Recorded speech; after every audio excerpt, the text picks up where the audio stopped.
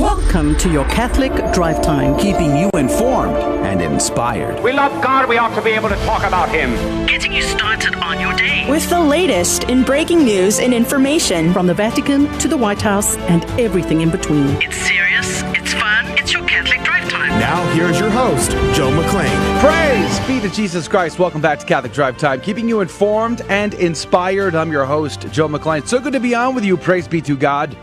Good morning. It is Wednesday, March the 18th, 2022. Praise be to Jesus. The New York Times says, you know the Hunter Biden laptop thing? Yeah, it wasn't fake news. And Pope Francis wants all the bishops of the whole wide world to consecrate Russia and the Ukraine with him next week. Praise be to God. What world are we living in? That's amazing. That's good news. How incredible is that? Also, a majority of Americans do not want World War III. That's good. So, we don't, want the no-fly zone enforced over the Ukraine because that might lead to World War III. We don't want that. We don't want a repeat of the escalation that took place in World War I. This is kind of what's reminding me of that. But lots in the news today. It's good to be back in the studio. Adrian and I were away for the last 3 days. Poor Rudy here slogging it out by himself. Rudy, good morning to you. Well, the mic. Turn the mic on. That might be step number one to good radio. Of course. I got used to the mic always being on over there. So good morning to you, Joe. I'm glad you're back. And Adrian, fantastic. Are you feeling any shell-shocked or I feel at peace now. You feel at peace. Yeah.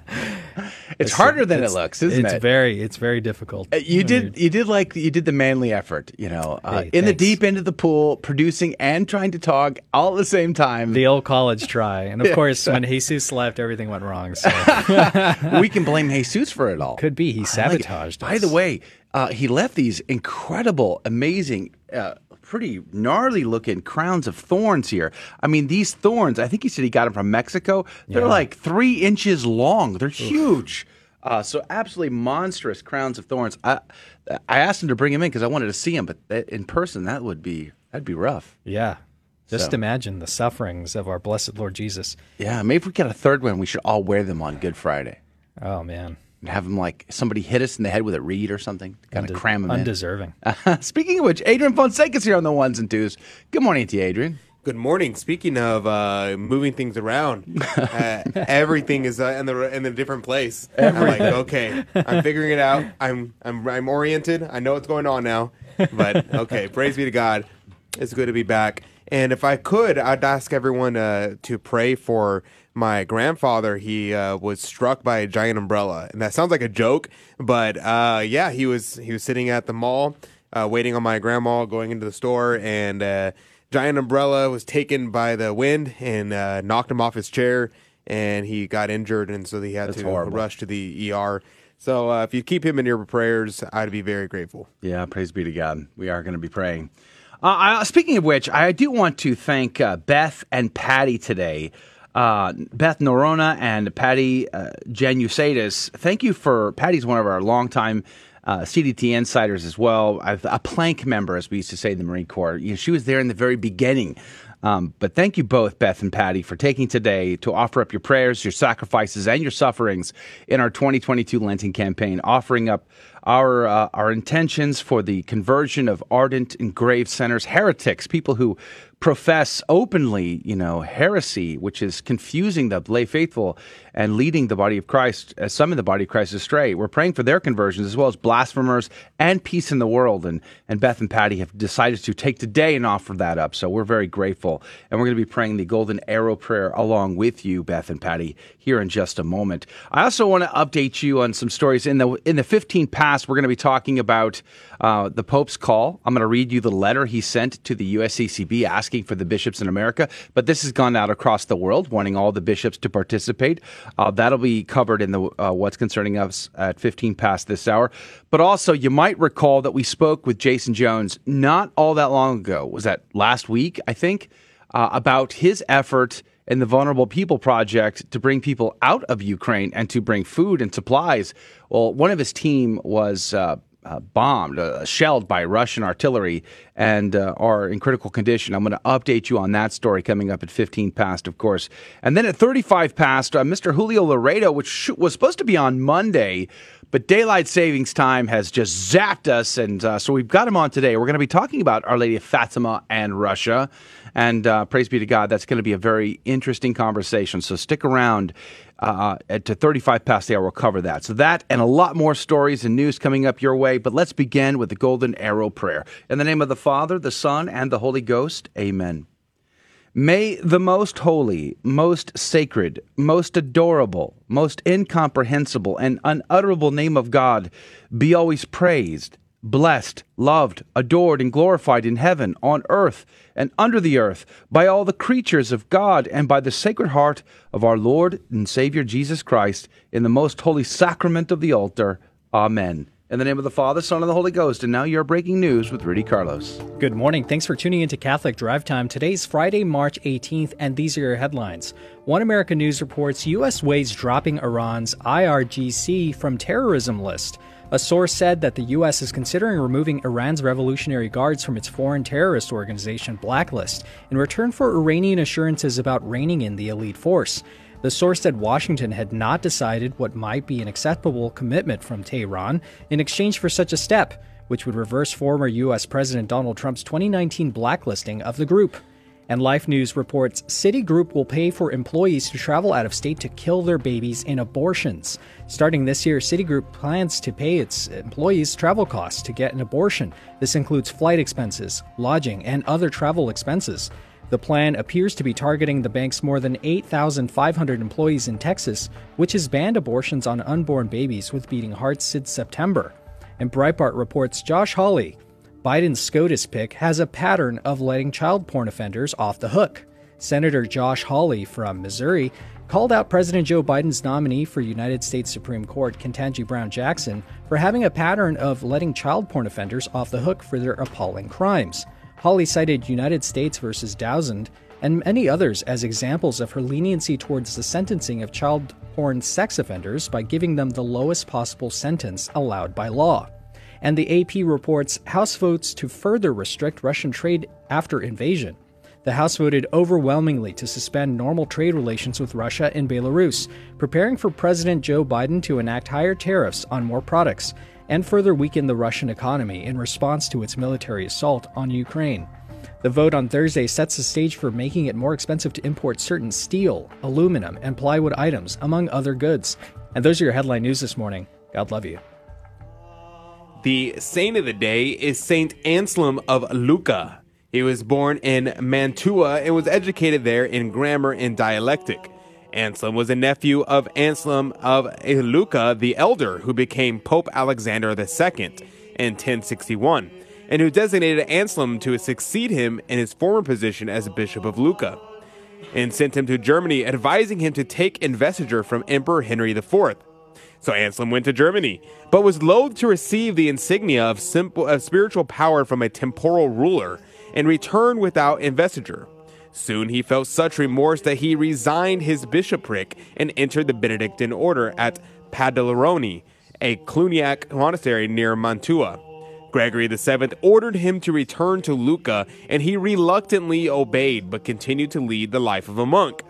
In the years 1077 to 79, he accepted the transfer of several castles from Countess Matilda in preparation for Henry's expected campaign, which was carried out in 1081 to 84. Meanwhile, he attempted to impose a stricter monastic discipline upon the canons of his cathedral.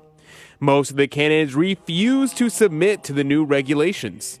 Anselm was expelled from Lucca around 1080 with the help of Emperor Henry and Gilbert, anti-Pope Clement III. After the defeat of the papal defender, the Countess Matilda of Tuscany at the Battle of Volta Mantovana, Anselm fled first to the shelter of Marania, an episcopal stronghold, only a few miles up the Arno from Lucca. Accompanied by Bardo, a priest who later wrote his Vita when retired to Canossa, as spiritual guide to Countess Matilda, because through his prayers was obtained the rout of the enemies of Gregory VII. He is represented before an army in confusion. Anselm was well versed in scripture and wrote some important works attacking lay investiture and defending Pope Gregory against anti-Pope Clement III and Emperor Henry IV. He spent his last years assembling a collection of ecclesiastical law canons in 13 books, which form the earliest of the collections of canons, the Collectio Canonium, supporting the Gregorian reforms, which afterwards were incorporated into the well-known Decretum of the Juris Gratian. The Collectio Canonium most notably revived the Justinian laws, which set the basis for Roman law in the Middle Ages. Anselm died in Mantua on March 18, 1086, and is regarded as the patron saint of that city. Anselm was canonized by Pope Victor III in 1087. Saint Anselm of Lucca, pray for us. Praise be to God in all things. The gospel today comes to us from John chapter 15, verses 1 through 8. I am the true vine, and my Father is the vine dresser.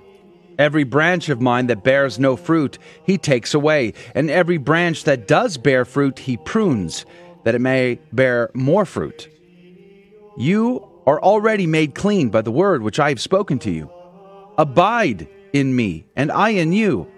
As the branch cannot bear fruit by itself unless it abides in the vine, neither can you unless you abide in me.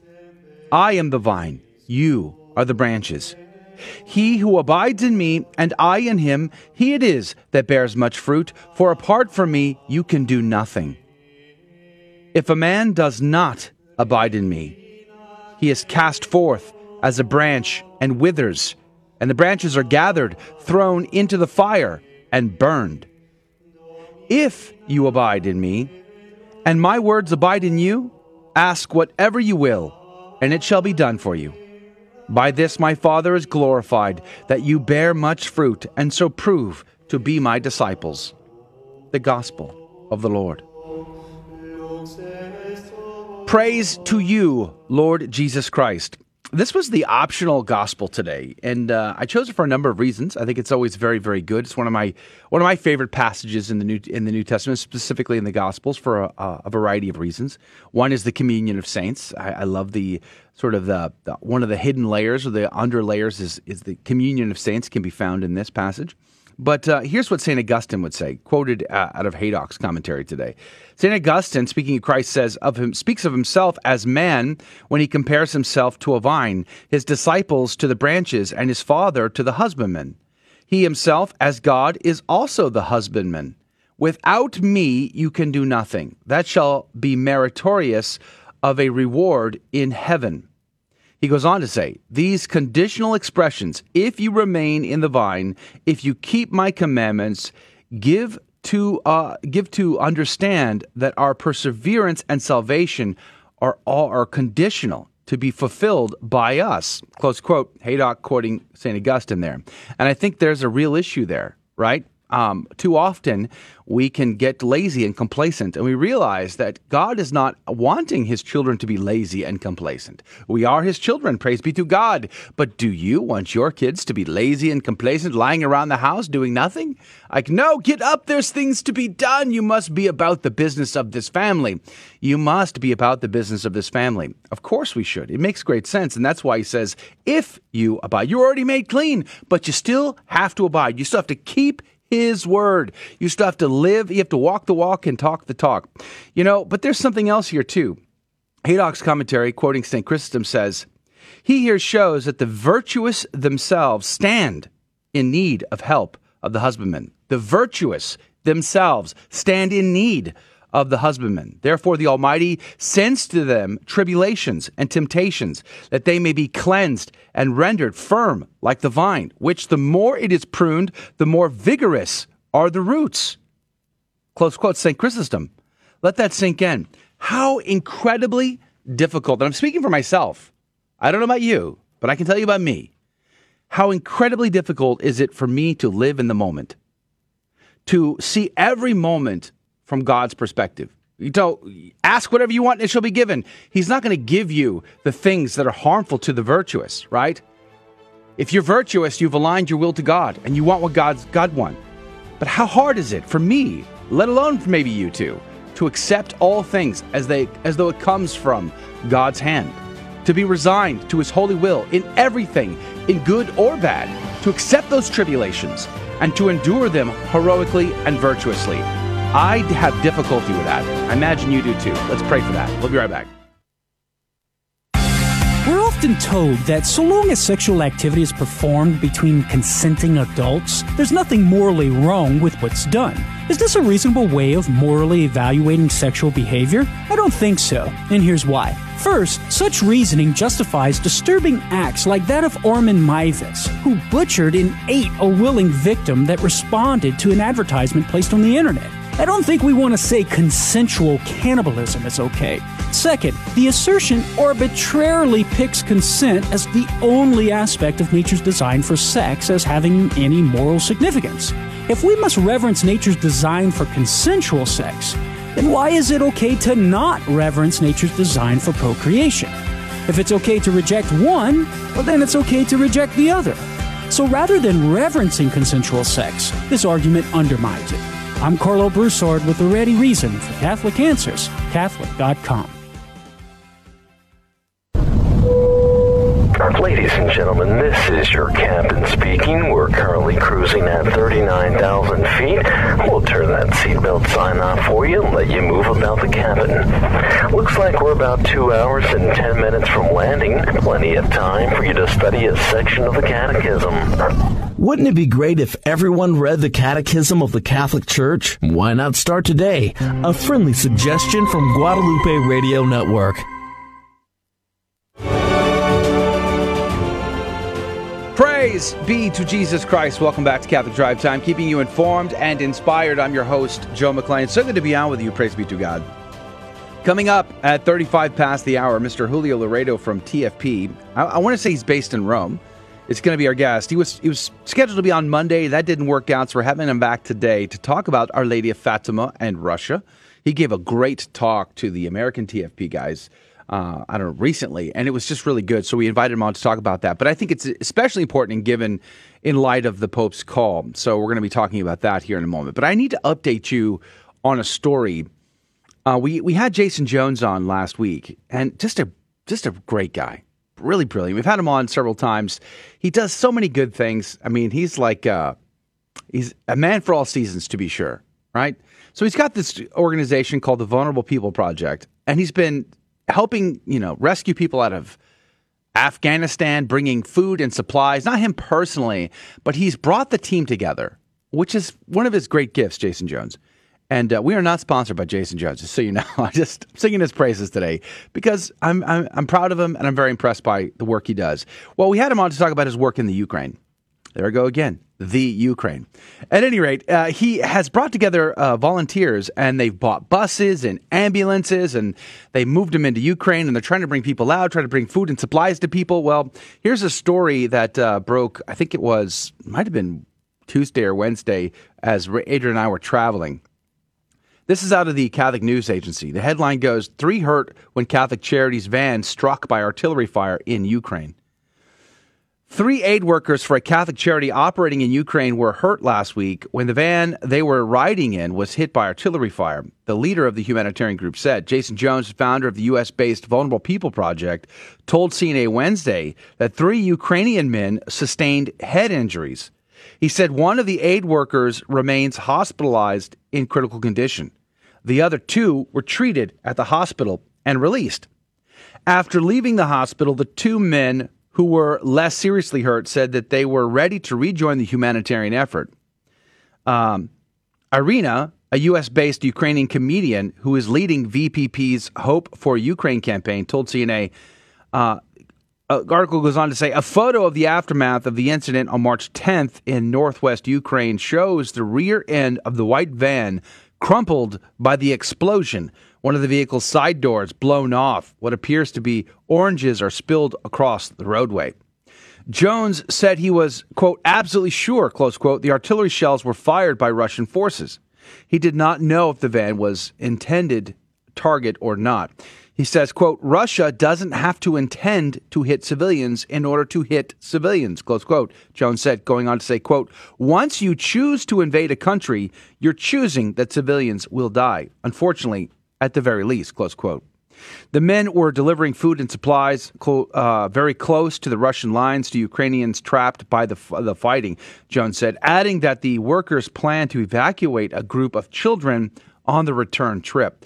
The Vulnerable People Project was Jones described as a Catholic apostolate animated by Catholic social teaching, has transported thousands of people away from areas where the fighting is intense to the relative safety of the western Ukraine across the Polish border, Jones said. The humanitarian organization also remains active in Afghanistan, where it has been helping to evacuate Christians and other minorities trying to escape the Taliban. Let's pray for this organization and for his team that are putting themselves in harm's way to do such incredible things. And we've seen a lot of that recently. A lot of people have been doing amazing things, bringing people out, rescuing orphanages and everything else. And it really is inspiring to see that. And let's pray for God's provision, Our Lady's protection over Jason, the Vulnerable People Project, and all of his incredible volunteers. So, of course, the news about the consecration to Russia, it was big news while Adrian and I were away. I know, Rudy, you covered some of this yesterday in your commentary. Yeah, that's right. We talked about well, it was the day before, but we talked about this amazing, huge news, bombshell news coming out of the Vatican. And immediately everybody started debating whether or not I expressed it on Facebook, and I said, I'm glad His Holiness is doing this. I said, this is amazing. Praise be to God. Mm-hmm. I simply hope he will follow the directives of Our Lady Fatima. And immediately a priest commented and saying, it's already been done. Well, there's nothing to see here. Move along. And I know he means well. I don't fault him for anything, but I'm like, Father, please forgive me. But I don't believe that that's the case. I mean, I'm not trying to cast aspersions, but I think the evidence is too overwhelming that if it was the case, would we be seeing the actual spread of errors across the world? Would we see what we see today? Concupiscence is what it is. And there will always be sin in the world. But at the same time, we didn't follow the direct, very clear instructions of the Queen of Heaven and Earth. That's true. And we didn't really have enough time to get into all of the different evidence that points to that. There's conflicting evidence between Sister Lucia saying it was accepted and then later saying it wasn't. And then, Father Gabriel Amorth suggested that Pope John Paul II was talked out of it at the last moment, and so he switched to the world versus Russia out of political pressure. Right, so, exactly. I did say this as well, and I will repeat this live right now. At the end of the day, whether or not it did happen or didn't happen or will happen next or won't happen next is above my pay grade. Mm-hmm. Neither heaven nor the Pope nor anybody on planet Earth, it needs my opinion on the matter, necessarily speaking, right? Like, because it doesn't matter. Like, what I think about it doesn't matter. So at the end of the day, living in a state of grace, my personal vocation is really what I need to focus on. However, I'm glad with this new news, and let me read to you this letter that was sent by the Apostolic Nuncio to the U.S., and this was sent everywhere else around the world as well. But this is the one to the U.S. This was addressed to Archbishop Jose Gomez, which is the president of the USCCB, and it says, Your Excellency, in the context of the tragic events unfolding in Ukraine, the Holy Father, Pope Francis, will lead an act of consecration of Russia and Ukraine to the Immaculate Heart of Mary on the Feast of the Annunciation, March the 25th next. The Holy Father intends to invite each bishop or equivalent in law together with his priest to join in this act of consecration, if possible, at an hour corresponding to 5 p.m. Rome time. In the coming days, the Holy Father will address a letter of invitation to the bishops enclosing the text of the prayer of consecration in the various languages. I write now asking you to inform the members of the USCCB and through them the priests of the various dioceses and eparchies of the country about the Holy Father's invitation. The same information will be shared with the federal authorities in Washington, D.C. and the diplomatic corps of this capital. An invitation is being extended to the members of the same corps to attend a mass offered by Cardinal Wilson Gregory, Archbishop of Washington, at the Basilica of the National Shrine of the Immaculate Conception at 12 noon on Friday, March the 25th next. Grateful for your collaboration. I assure you of my good wishes and remain yours, Christophe Pierre, Apostolic Nuncio. This is the first time that I'm aware of that the Pope has called for all bishops to join him in the consecration. Yeah, I think so. I don't recall that happening in the past. So that'd be interesting. I one thing that I talked about with Jordan is how maybe we were off air at that point, but we were talking about how at that moment in history there weren't as many bishops. When Our Lady appeared. Now there's a ton. So I wonder how. It'd be interesting to know how they're going to do it. How many there were. Right. It's interesting though because at first, whenever it was first announced, I was like, oh well, this is great. Praise be to God that He's going to consecrate Russia and the Ukraine. It's going to be beneficial no matter what. Mm-hmm. But the problem was, He was only going to do it with one other bishop, the bishop that was getting sent to Fatima, the cardinal of Fatima. And then with this announcement, this is better news. But the problem is that he's just inviting all the bishops, and therefore it's likely that most bishops probably won't, or even some bishops won't. And the problem was Our Lady asked for all the bishops, and people say, well, how can you possibly get all the bishops in the world to all agree to do this? And it's a simple answer, but it is a very hot button answer, because what all the Holy Father would have to do is say, everybody on the pain, all bishops, by pain of a mortal sin, by pain of obedience, on pain of excommunication, you must consecrate Russia to the Immaculate Heart of Mary. And if they fail to do so, well, by the very act of being disobedient, they lose the office, and therefore all the bishops consecrated Russia. So it's a very simple thing that they could do. Of course, that caused chaos if the people disobeyed. We'd have to interpret her words a little more to get to that level, I would argue, because I could see a case where simply his intention to ask every bishop to join him, because he is Peter, it would be enough to fulfill that. I don't know. We'd have to get to an interpretation to say, she meant that he would have to excommunicate them all. And if there was one bishop who refused to do it, or if one bishop overslept that day and didn't do it, or one bishop, then it wouldn't count. I don't know. I don't think I personally fall into that camp. The other issue that has come up a lot too is, what about Ukraine? He's adding Ukraine. I'm not at all bothered by that. Ukraine was a part of the Soviet Union. And if he says the word Russia, I'd be completely ecstatic. You know what I mean? And then if he says Ukraine a few seconds later, I'm not bugged by that in any way, shape, or form. I don't know how you felt about that. No, I don't particularly find that as a stumbling block for me personally. As you mentioned, Ukraine was part of Russia at one point, so I don't see that as a problem. Yeah, I'm not sure. We were talking about this I was hanging out with the TFP earlier, like a few months ago before this was announced, or I guess a few weeks ago before this was announced, and we were talking, well, what would happen if they consecrated Russia and Ukraine? Was Ukraine part of Russia in 1917 when Our Lady asked for this? And if it's Ukraine, well, half of Ukraine belonged to Russia, the other half belonged to the Austrian-Hungarian Empire. Right. So what does that mean exactly? So, I mean, we don't know. Hard to know, right? It's going to be, well, and I guess the end of the day, what we'll know is by the fruits we shall know them, right? So if Russia is converted, then we know that it was valid, right? That's the other question, though. Already, people in this hot debate that's raging on social media, because, that's what we do as Catholics, is spend our time debating on social media. What happens if the next day Russia's not converted? I mean, do we have an expectation that it will be immediate and precise? Or will it take time? I think of Our Lady of Guadalupe. The millions that came into the church from paganism did not happen overnight. That took years.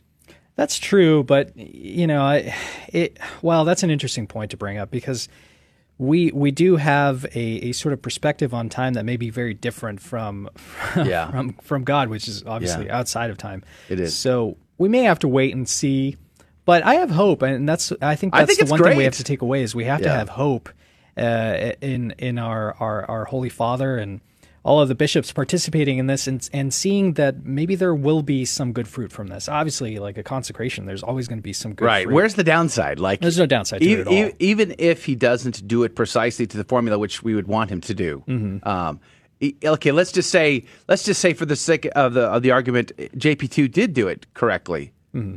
I still would want him to follow the formula. Right. You know what I mean? Like, I just don't see any downside whatsoever to just doing it. Praise be to God. Let us pray and hope for the graces that will flow from the good intention and goodwill. And then if he follows the formula precisely, I mean, it would be amazing to me in every shape and form of it. So let's pray for a great outcome. Hopefully you're joining us in the novena in preparation for His Holiness's Consecration Act. But coming up after this very short break, we do have more breaking news and stories with Rudy Carlos, and then Mr. Julio Laredo from TFP is going to be on to talk about Our Lady Fatima and Russia. Fascinating conversations headed your way, so please do us a favor and not only stick around after this very short break, but share us with a friend. We'd be very grateful to you. Catholic Drive Time. We'll be right back.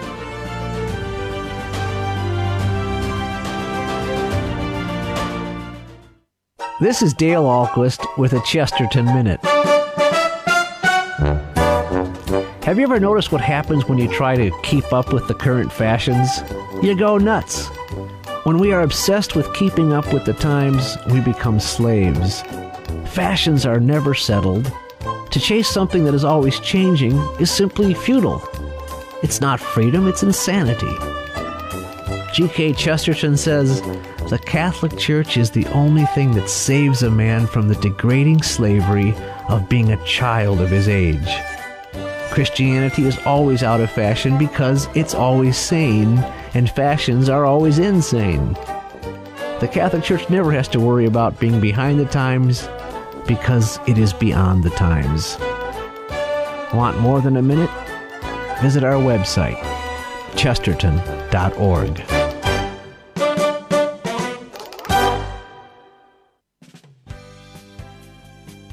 Looking for a Catholic university where the greatest works of Western and Catholic tradition are the foundation for learning, all in an environment that is faithful to the magisterium? Recommended by the Cardinal Newman Society, the University of Dallas offers an exceptional liberal arts education, preserving the wisdom of the past while preparing students for the world-changing futures. Academically excellent, always faithful. Apply today at udallas.edu.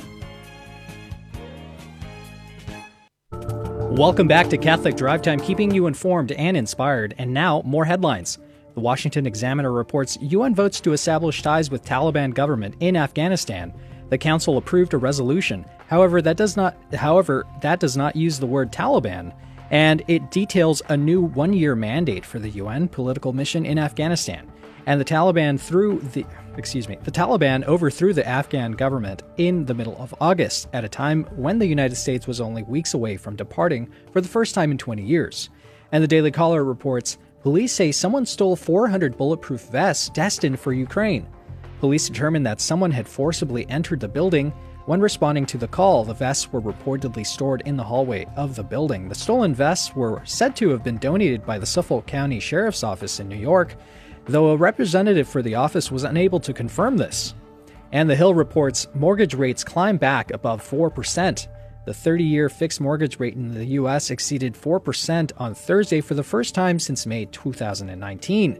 The 30-year rate, the most popular loan package for home buyers, has slowly climbed since hitting a low of 2.77% in August, reaching 4.16% on Thursday.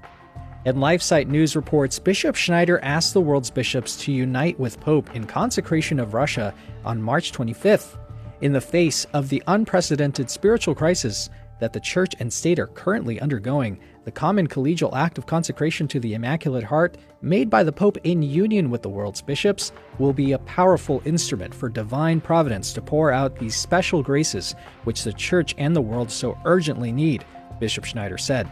And those are your headline news this morning. God love you. Praise be to God in all things. Thank you, Rudy, for keeping us up to date. Joining us right now via Zoom chat and from Rome, praise be to Jesus, is Mr. Julio Laredo from TFP, Tradition, Family, and Property. Good morning to you, sir.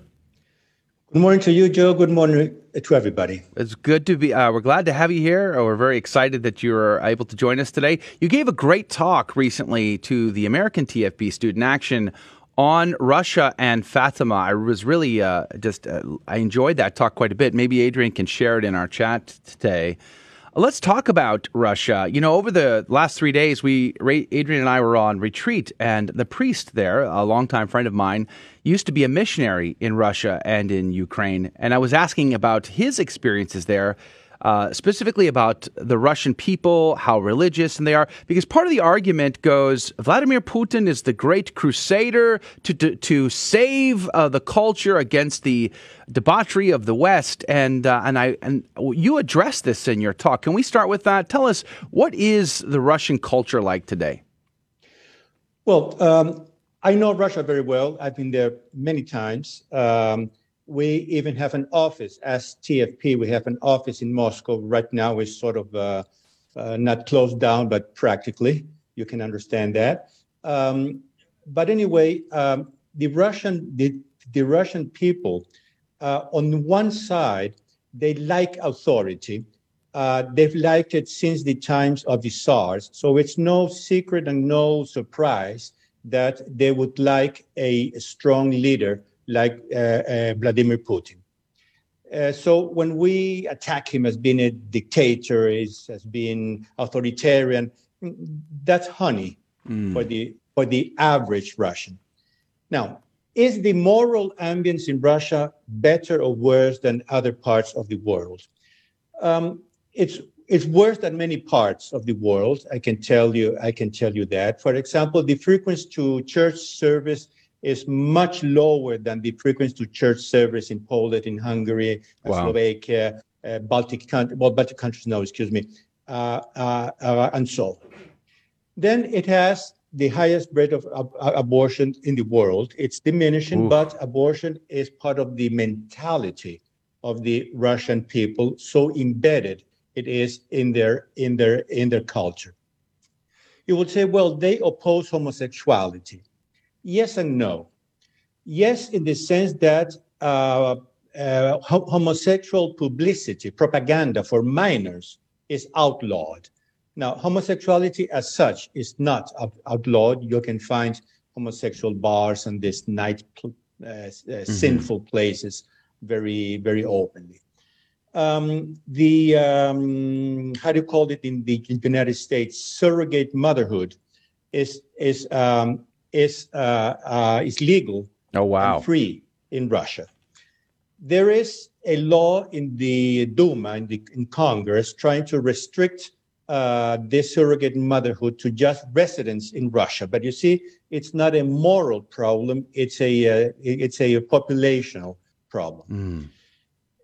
Immorality in the straight, let's say, way, in the natural way, is rampant.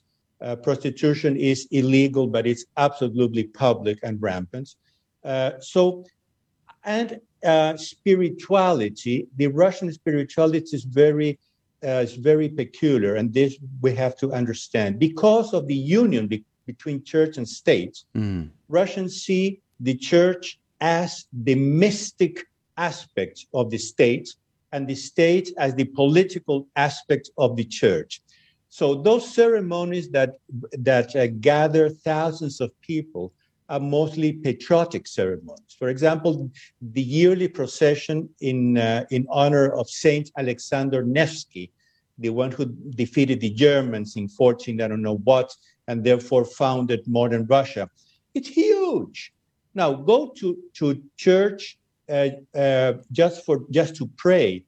There are just a handful of babushkas praying in front of the icons and lighting those thin candles that they use. So, sounds like a lot of churches in America too. Just all the moms and the ladies going to mass. Where are all the men? Exactly. I just read in these days, because we're speaking a lot about Russia. I read the numbers. I don't remember them offhand, but the frequency to church in Russia is comparable to the frequency to church in any European country. Wow. It's not more, no less. So to present Russia as a paladin, a paradigm of moral or moral values is, to say the least, misleading. Just yesterday or the day before, 2 days ago, there was a very interesting interview by this Russian philosopher, very influential in the Putin government, Alexander Dugin, who, by the way, he's a Gnostic. He's very close to the occultist Julius Evola, etc., etc. Is a person not to reckon with. But he says, we are in the same path of decadence as the West. We are one step behind, because paradoxically, communism preserved all the countries in the East from a certain moral decadence that is rampant in our West. But that means that they're catching up. I knew Poland just coming out of communism, and it was paradise as from the moral point of view. Now it's going down the drain like any other country. Religious practice is still much higher than average European country, but it's going down. Well, Dugin, who has all the interest in promoting Russia and boasting about the morality in Russia, 2 days ago, he said, we are also going on the downslope. The only thing is that we are one step behind. So we have to take this very, very carefully. We're talking with Mr. Julio Laredo. He is with Tradition Family and Property, talking about Our Lady of Fatima and Russia. We have about 3 minutes to break, Mr. Laredo. So let's think about, after the break, I want to get into the Pope's consecration. I want to ask you about that. But before we do that, Our Lady of Fatima, she asked for this, the consecration of Russia, and she wanted it done with all the bishops in union. Again, we'll talk more about that after the break. But I think what you just laid out, it has to lay out an argument that the consecration could not have happened, or else would we be seeing this? That's a post hoc argument, which is true. If you assume that a cause is valid, you can judge it by its effects. If there are no effects, you at least have to raise the suspicion that the cause is not valid. And that's what we're seeing. There's no conversion whatsoever. And not to mention the anti-Catholic sentiment in Russia still to this day. Oh, that I can speak a lot about that, but that's rampant. The Catholic Church is persecuted in Russia today, and that's one of the things that would happen if Russia takes over Ukraine. Well, it's interesting because we talk about Ukraine. I'm not a big fan of the Ukrainian government today. I'm very disturbed by a lot of the biolabs, that came out. It's like the knee-deep relationship between certain political actors in our country and in the West and the Ukrainian government. I feel for the people of Ukraine because I feel like they're in many ways they're caught like in the vice in some ways. So it's hard to know who to trust and what to believe. But so much of the debate that goes on on social media about these topics, it's black or white, and there's no gray zone. What would you say to that? The thing is this. I ask you straightforward. Does Joe Biden represent the U.S.? Unfortunately, yes. Because he was elected. But does he represent the real American spirit? No. He represents, in a certain sense, an anti-American. Yeah, but this is one of my complaints as an American citizen, as a voter, as a veteran. I don't get to vote what the CIA does. I don't get to vote what the State Department does. No matter what I vote or how I vote or any of the voters vote, the CIA and the State Department continue to do whatever they're going to do, and the American people get no say in that. Exactly. Well, that is also in the Ukraine. So we have to go over that and see what the Ukrainian church wants, what the Ukrainian people want. Yeah. And hold that thought. Sorry, Mr. Laredo. We're up at our break. Our break's right now. So we're going to go to a quick break. We're going to come right back and continue our conversation with Mr. Julio Laredo from Tradition Family Property. He gave a great talk on this subject. But after the break, let's talk about the Pope and the consecration of Russia, what that means and its impact. It's all coming up next. Don't go anywhere. Many Christians are familiar with the story where the Pharisees bring a woman caught in adultery to Jesus and try to test him for charges against the law of Moses. Jesus had been showing all sorts of mercy that was unusual to them, eating with sinners and tax collectors, driving demons out of Gentiles, and even curing people on the Sabbath. They thought they could trap him, but Jesus bent down and began to write on the ground. We can assume he was writing out their sins. He then said, "Let the one among you who is without sin be the first to throw a stone at her." And in response, they went away one by one. Jesus then said, "Has no one condemned you? Then neither do I condemn you." But Jesus continues, "Go and sin no more." It's fine for us to meet people where they are at with mercy, but we can't just leave them there. We must help them come to a place free of sin in their lives. This is Matt Maloney from KnowTheFaith.net. Howdy, this is Adrian Fonseca, producer of the Catholic Drive Time Show. Heard Monday through Friday, 6 a.m. Central and 7 a.m. Eastern, right here on the Guadalupe Radio Network. And I'm proud to tell you that Real Estate for Life is an underwriter of Catholic Drive Time. Real Estate for Life connects home buyers and sellers to real estate agents while supporting pro-life organizations, offering their clients a faith-based experience. They are online at realestateforlife.org. That's realestateforlife.org. God love you. Praise be to Jesus Christ. Welcome back to Catholic Drive Time, keeping you informed and inspired. I'm your host, Joe McLean. So good to be on with you. Mr. Julio Laredo is our guest, he's in Rome. He's with the Tradition Family and Property. He gave a great talk recently. We've linked to it on all of our social feeds. Did Russia really convert? Really good. I really encourage you to listen to that talk or watch it. And if you aren't listening or watching online, you can't see the link, contact us through our website, grnonline.com/CDT, and we will send you that link for sure. Praise be to Jesus. Mr. Laredo, welcome back to the show. A very complicated issue, to be sure. And, one of the things I think about when it comes to our Fatima and the eras of Russia spreading across the world was, well, communism did spread. It spread to China, which still exists today and is in the process of a genocide of its people today, let alone the lies. And Putin has recently asked China to help, with material assistance and more. And I was watching some commentary of some expats who had lived in China for many, many years, and they were saying China is right now running the propaganda machine for Vladimir Putin and the Ukraine invasion. So they are assisting him right now with that. But we saw communism spread into Latin America. We're seeing its temperature, I would say, here in the United States. There's a great support now, openly and publicly, for socialism in our country, and it's kind of a frightening thing. But we do see the errors of Russia have spread across the world. What would you say to that? Absolutely, yes. I mean, communism is not dead. It's alive and well, unfortunately. Take, for example, my country, in Peruvian. The elections were won by the communist candidate.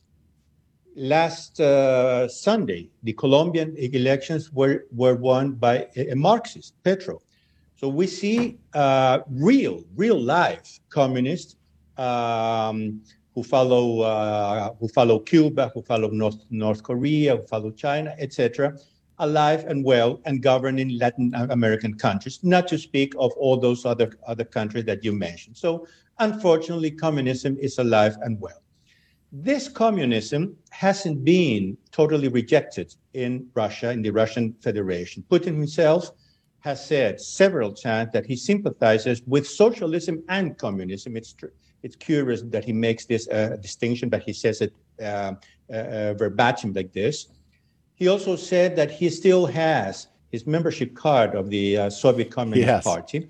Yeah. And he considers the Stalinist period a time of glory for Russia.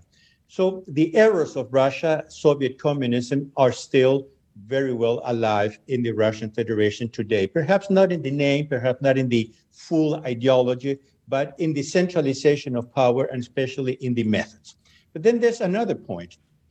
Already in the 1920s, the communists themselves began to prepare the next step, post-communism. We have the Frankfurt School, we have Antonio Gramsci here in Italy. They began to prepare the next step of the revolutionary process. Take, for example, the so-called sexual revolution. It was launched in 1936 by Wilhelm Reich, who comes from the Frankfurt School. He was a Marxist. And he launched the sexual revolution, and the book had a subtitle that was censored in the US, for the socialist restructuring of man.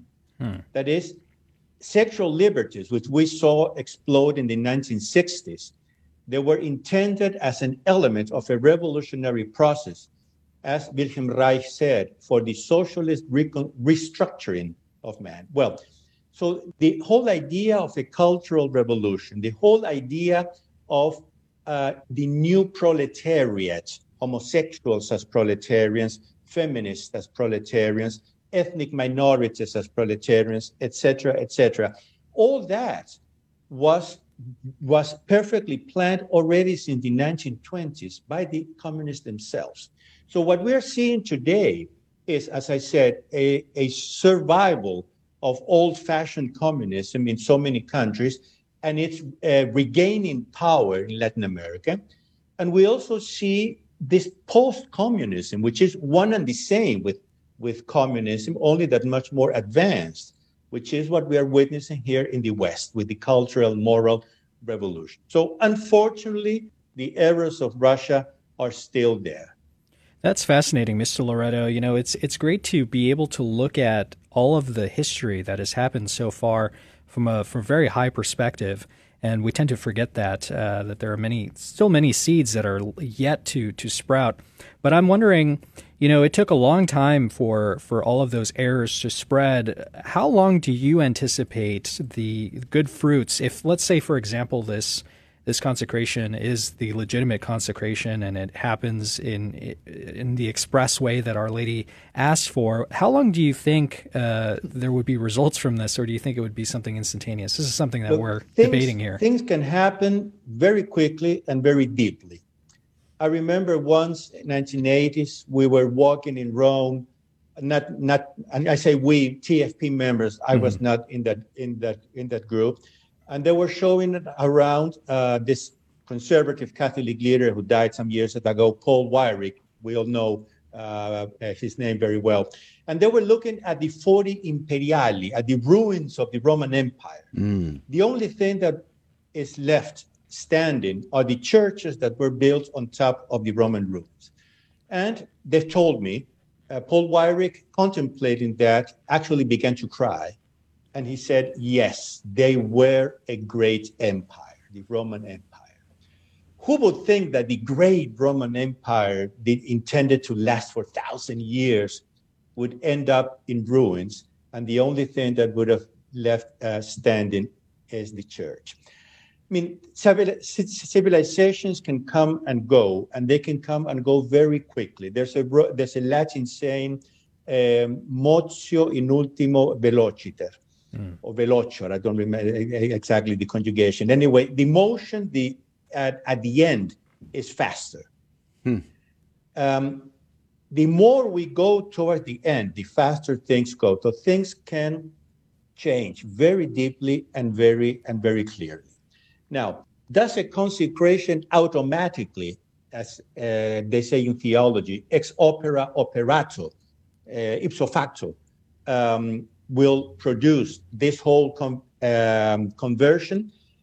I don't think so, but it's a very, indeed essential analysis elements of this conversion. Because what Our Lady in Fatima asked was for a total and deep conversion of modern man, rejecting all the errors that have brought us to where we are now, in all the fields, because if we leave one single error floating around somewhere, we will fall back into the same situation. Now, in this huge conversion, which we can see in the third part of the Secret of Fatima, which is a symbolic vision on this conversion, the consecration of Russia is a very important, indeed essential element. Mr. Loreto, well, so what is your analysis of the situation that happened when Pope Francis came out and said he's going to be consecrating Russia, and then yesterday coming out and saying that he's inviting all the bishops to join in with him in consecrating Russia and Ukraine? What's your analysis of the situation of the consecration? Well, as for the bishops, there was no mention of the bishops in the first communique the Vatican published 2 days ago, a couple of days ago, Wednesday afternoon. That was, I think, a spontaneous movement from bishops' conferences who are now joining in the effort. But originally, there was no mention of the bishops. Now, there had already been, and this is the direct cause, the immediate cause of this action, there had already been a request from the Ukrainian bishops, both Catholic Byzantine and Roman Catholic in Ukraine.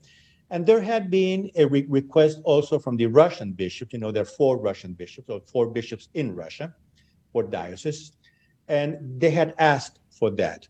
Now, it came as a surprise for everybody, but a surprise that was the consequence, I don't know if I'm using the expression well, a swell wave, you know, this type of wave that grows under the surface and grows and grows and grows, but you don't see it.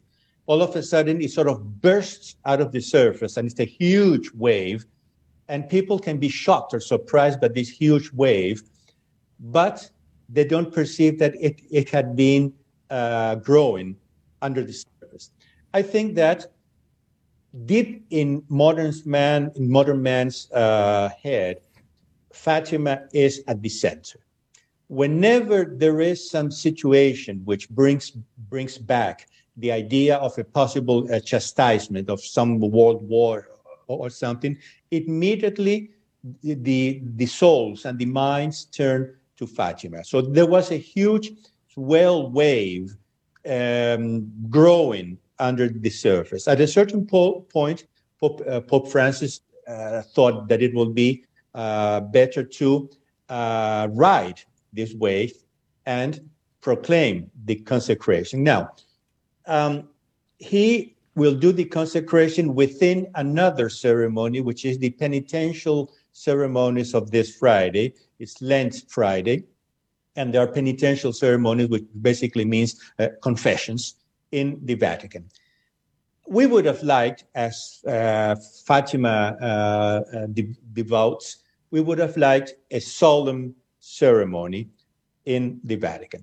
Now, the second point is that he's consecrating Ukraine and Russia, sort of asking for peace. We all want peace.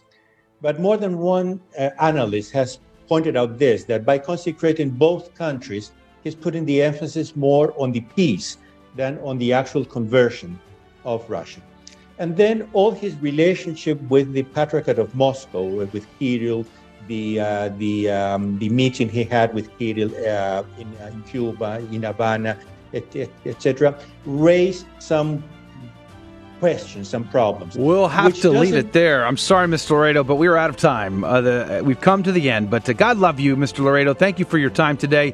We are linking to your talk. We encourage everybody to check it out. Did Russia convert? But great commentary and input.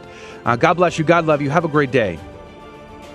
All right, that's going to do it. Thank you very much, and God bless you. That is going to do it for hour number 1 of Catholic Drive Time. Thank you for joining us this week, and hats off to Rudy Carlos for manning the fort while we were away. But join us in the next hour if you can. God love you. Thank you for joining us on your Catholic Drive Time, where it is our pleasure to keep you informed and inspired. Join us Monday through Friday at the same time, right here on your favorite Catholic radio station. Don't forget to connect with us. Just go to facebook.com/Catholic Drive Time. Again, that's facebook.com/Catholic Drive Time. Be sure to share more than just us today. Share Jesus with everyone you meet. Bye now, and God love you.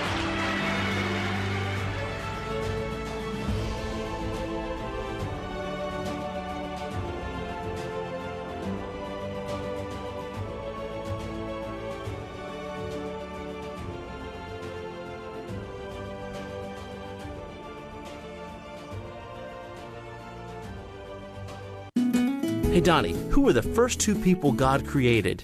Adam and Eve. There you go. And what did we inherit from them? Original sin. As parents, we're the primary educators of our Catholic faith to our children. And if you don't know your Catholic faith as well as you should, that's okay. Just tune in daily to the Guadalupe Radio Network by logging online to grnonline.com. The Guadalupe Radio Network. Listen, learn, love, and pass it on.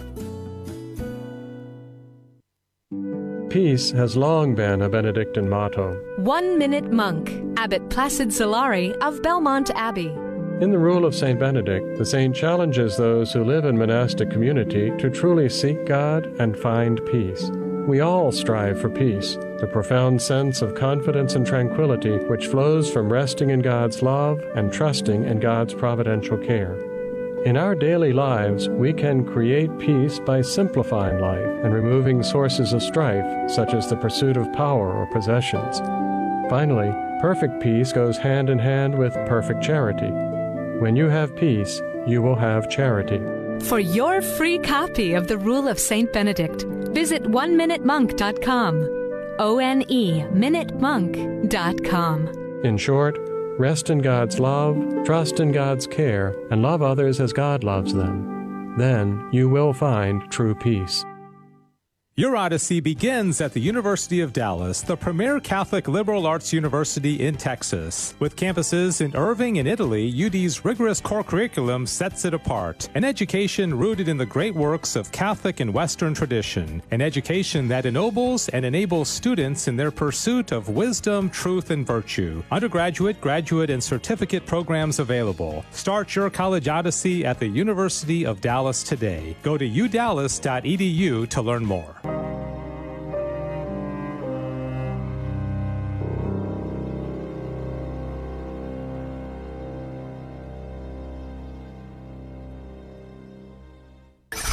Welcome to your Catholic Drive Time, keeping you informed and inspired. We love God, we ought to be able to talk about Him. Getting you started on your day. With the latest in breaking news and information. From the Vatican to the White House and everything in between. It's serious, it's fun, it's your Catholic Drive Time. Now here's your host, Joe McClain. Praise be to Jesus Christ. Welcome back to Catholic Drive Time, keeping you informed and inspired. I'm your host, Joe McClain. So good to be on with you. Praise be to God. It is Wednesday, March the 18th, 2022.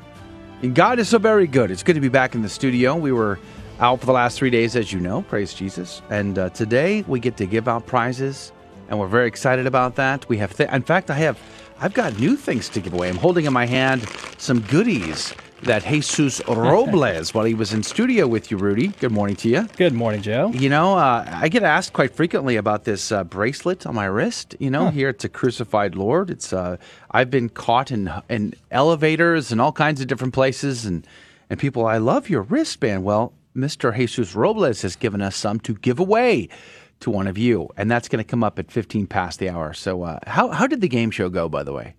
I got to admit, the last game show that we did was a little tough. You know, it works better when there's more participants in there, but hard to do that. When you're solo, running 3 computers while trying to talk and carry interesting conversation.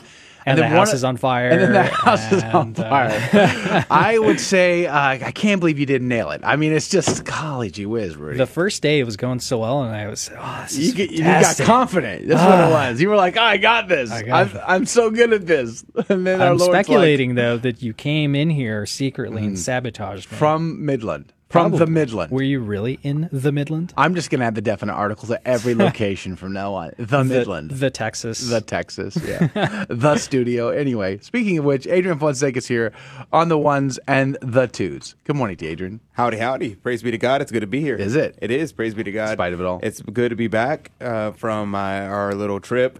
And if you would, please pray for my grandpa. I asked in the first hour, and I'm going to ask in the second hour for prayers.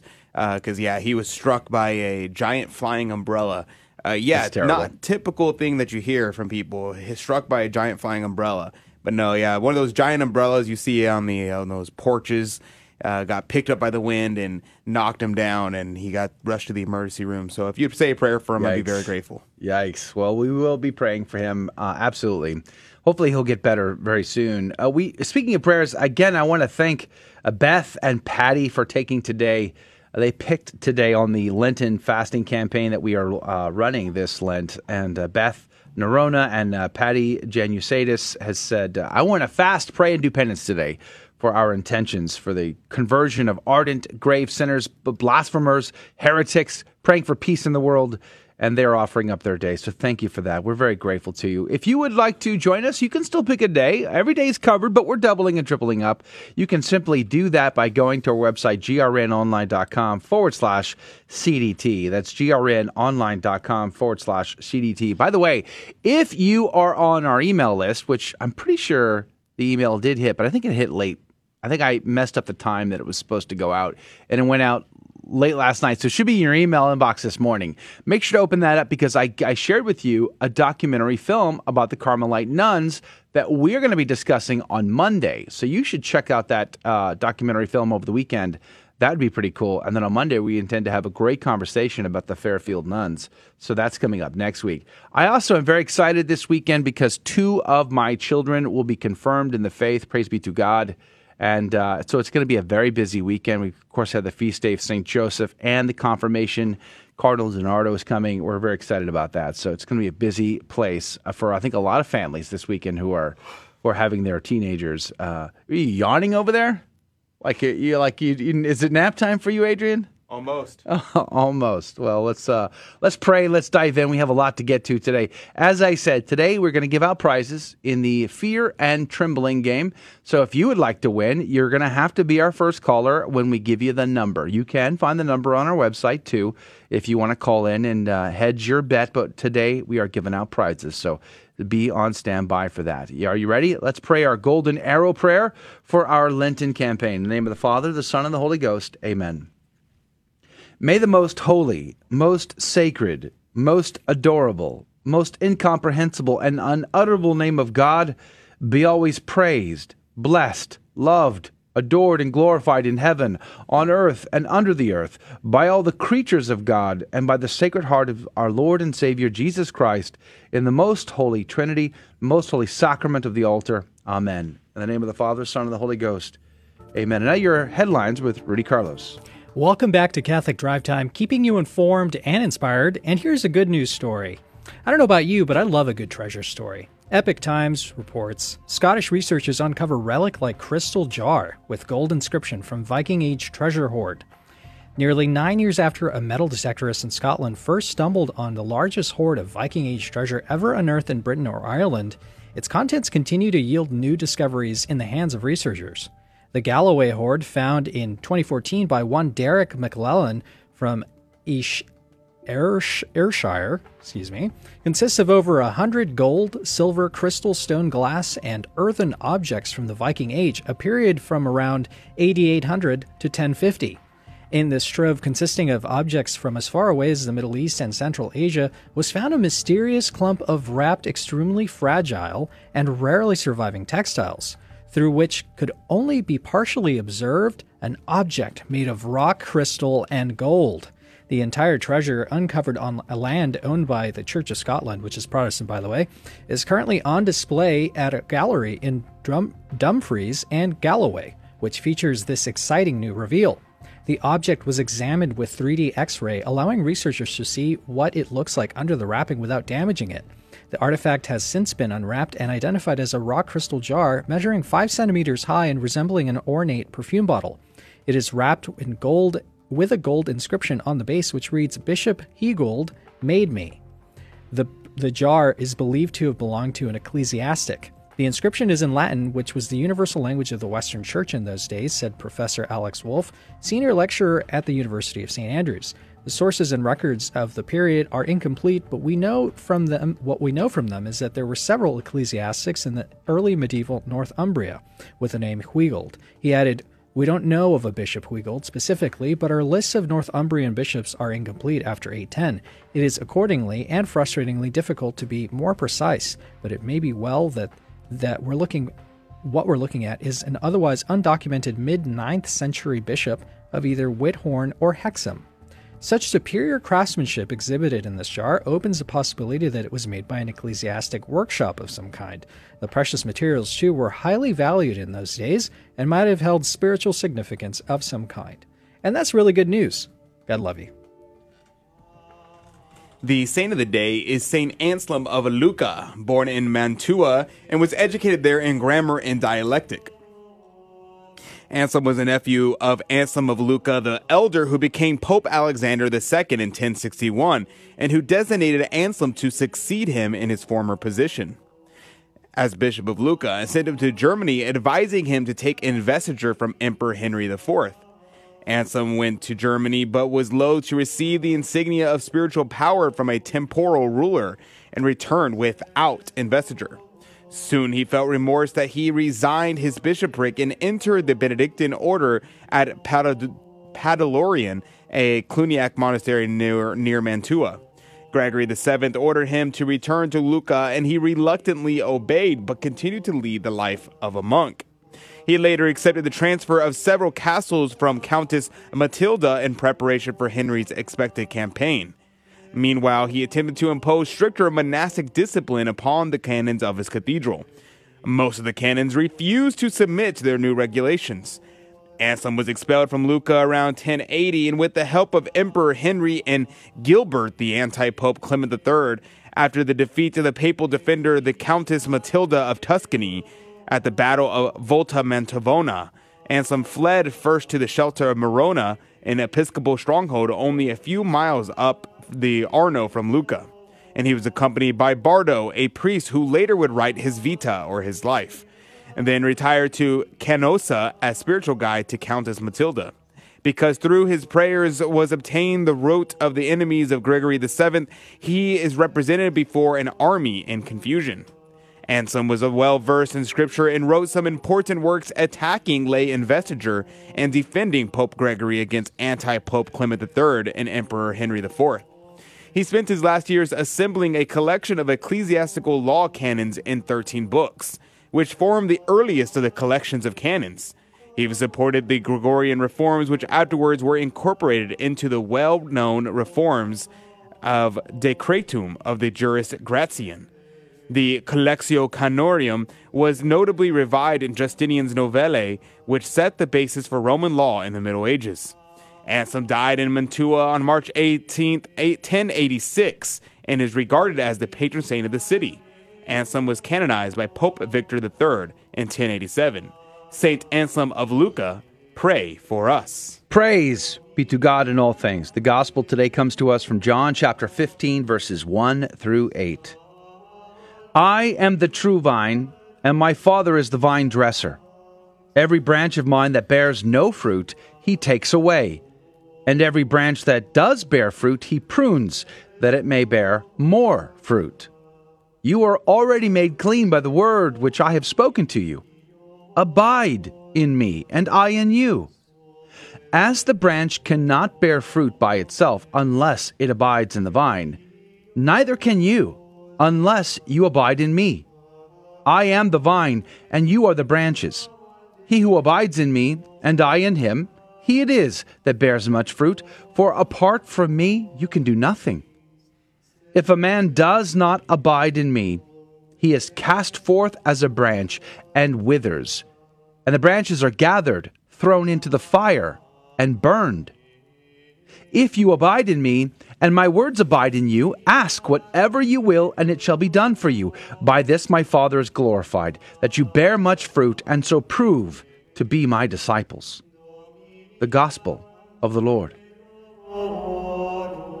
Praise to you, Lord Jesus Christ. Ignatius Catholic Commentary said today, damnation awaits every branch that withers away from Christ and becomes worthless. Let that sink in. Damnation awaits every branch that withers away from Christ and becomes worthless. St. Augustine would say, for then may his words be said to abide in us when we do what he has commanded and love what he has promised. Key word there, isn't it? It's one thing to say, to profess. It's quite another to let that profession impact and affect every aspect of our life. Trust me, I know personally how hard this is. I can appreciate the difficulty of what our Lord is asking of us, and yet he asks it nonetheless. Augustine goes on to say, so far as we abide in the Savior, we cannot will anything that is foreign to our salvation. We have one will insofar as we are in Christ, another insofar as we are in this world. Let us choose the world or Jesus. It's that simple. Adrian, what did you find? Yes, Cornelius Lapide said, you will inquire why Christ compared himself to a vine rather than an apple or a nut or some other tree.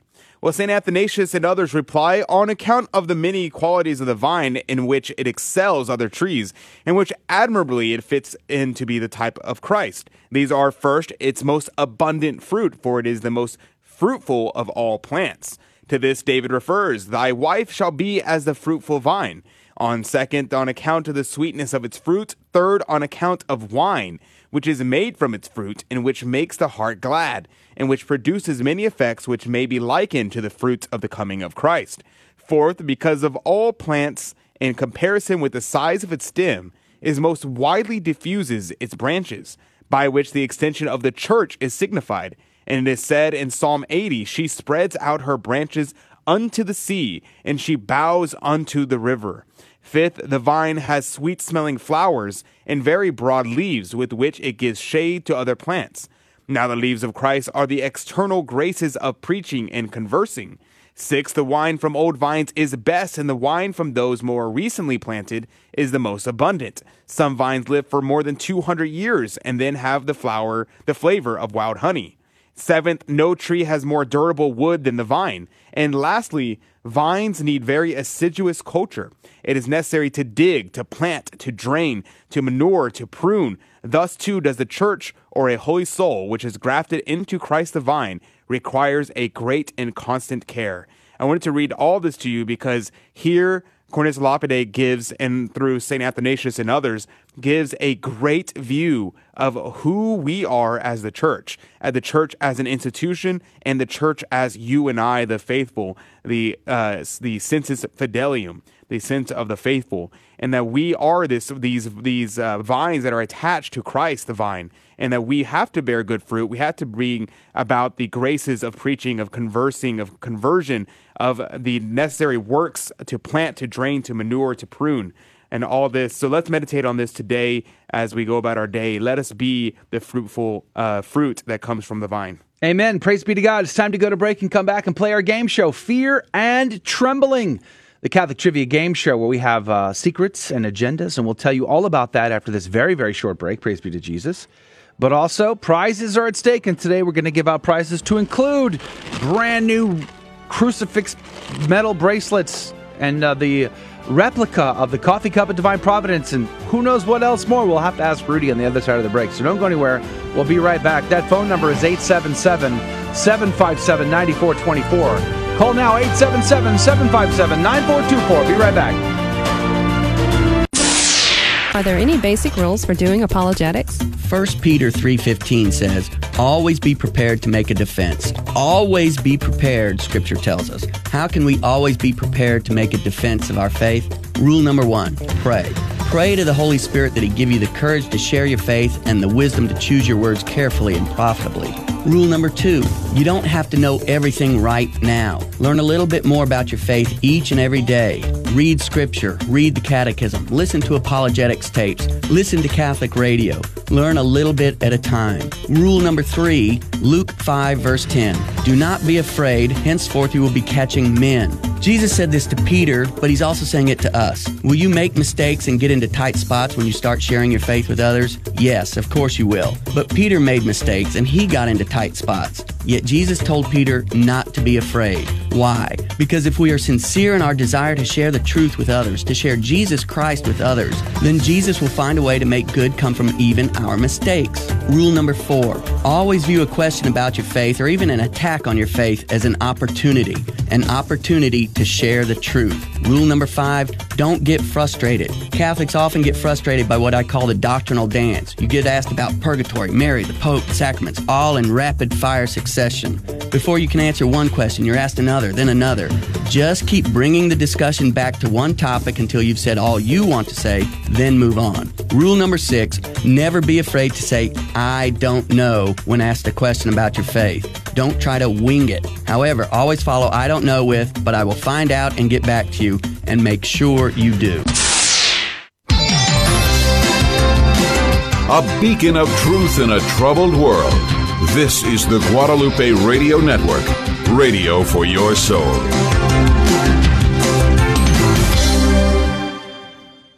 Welcome to another round of Fear and Trembling, the Catholic Trivia Game Show that helps you work out your salvation by the seat of your pants. It's a 50-50 chance and prizes are involved. Avoid the weeping and gnashing of teeth. Call now to take your shot. 877-757-9424. And now, your host, Joe McClain. Praise be to Jesus Christ. Welcome back to Catholic Drive Time and Fear and Trembling, the Catholic Trivia Game Show, where we have a secret and hidden agenda. So you're not allowed to tell anybody what I'm about to share with you.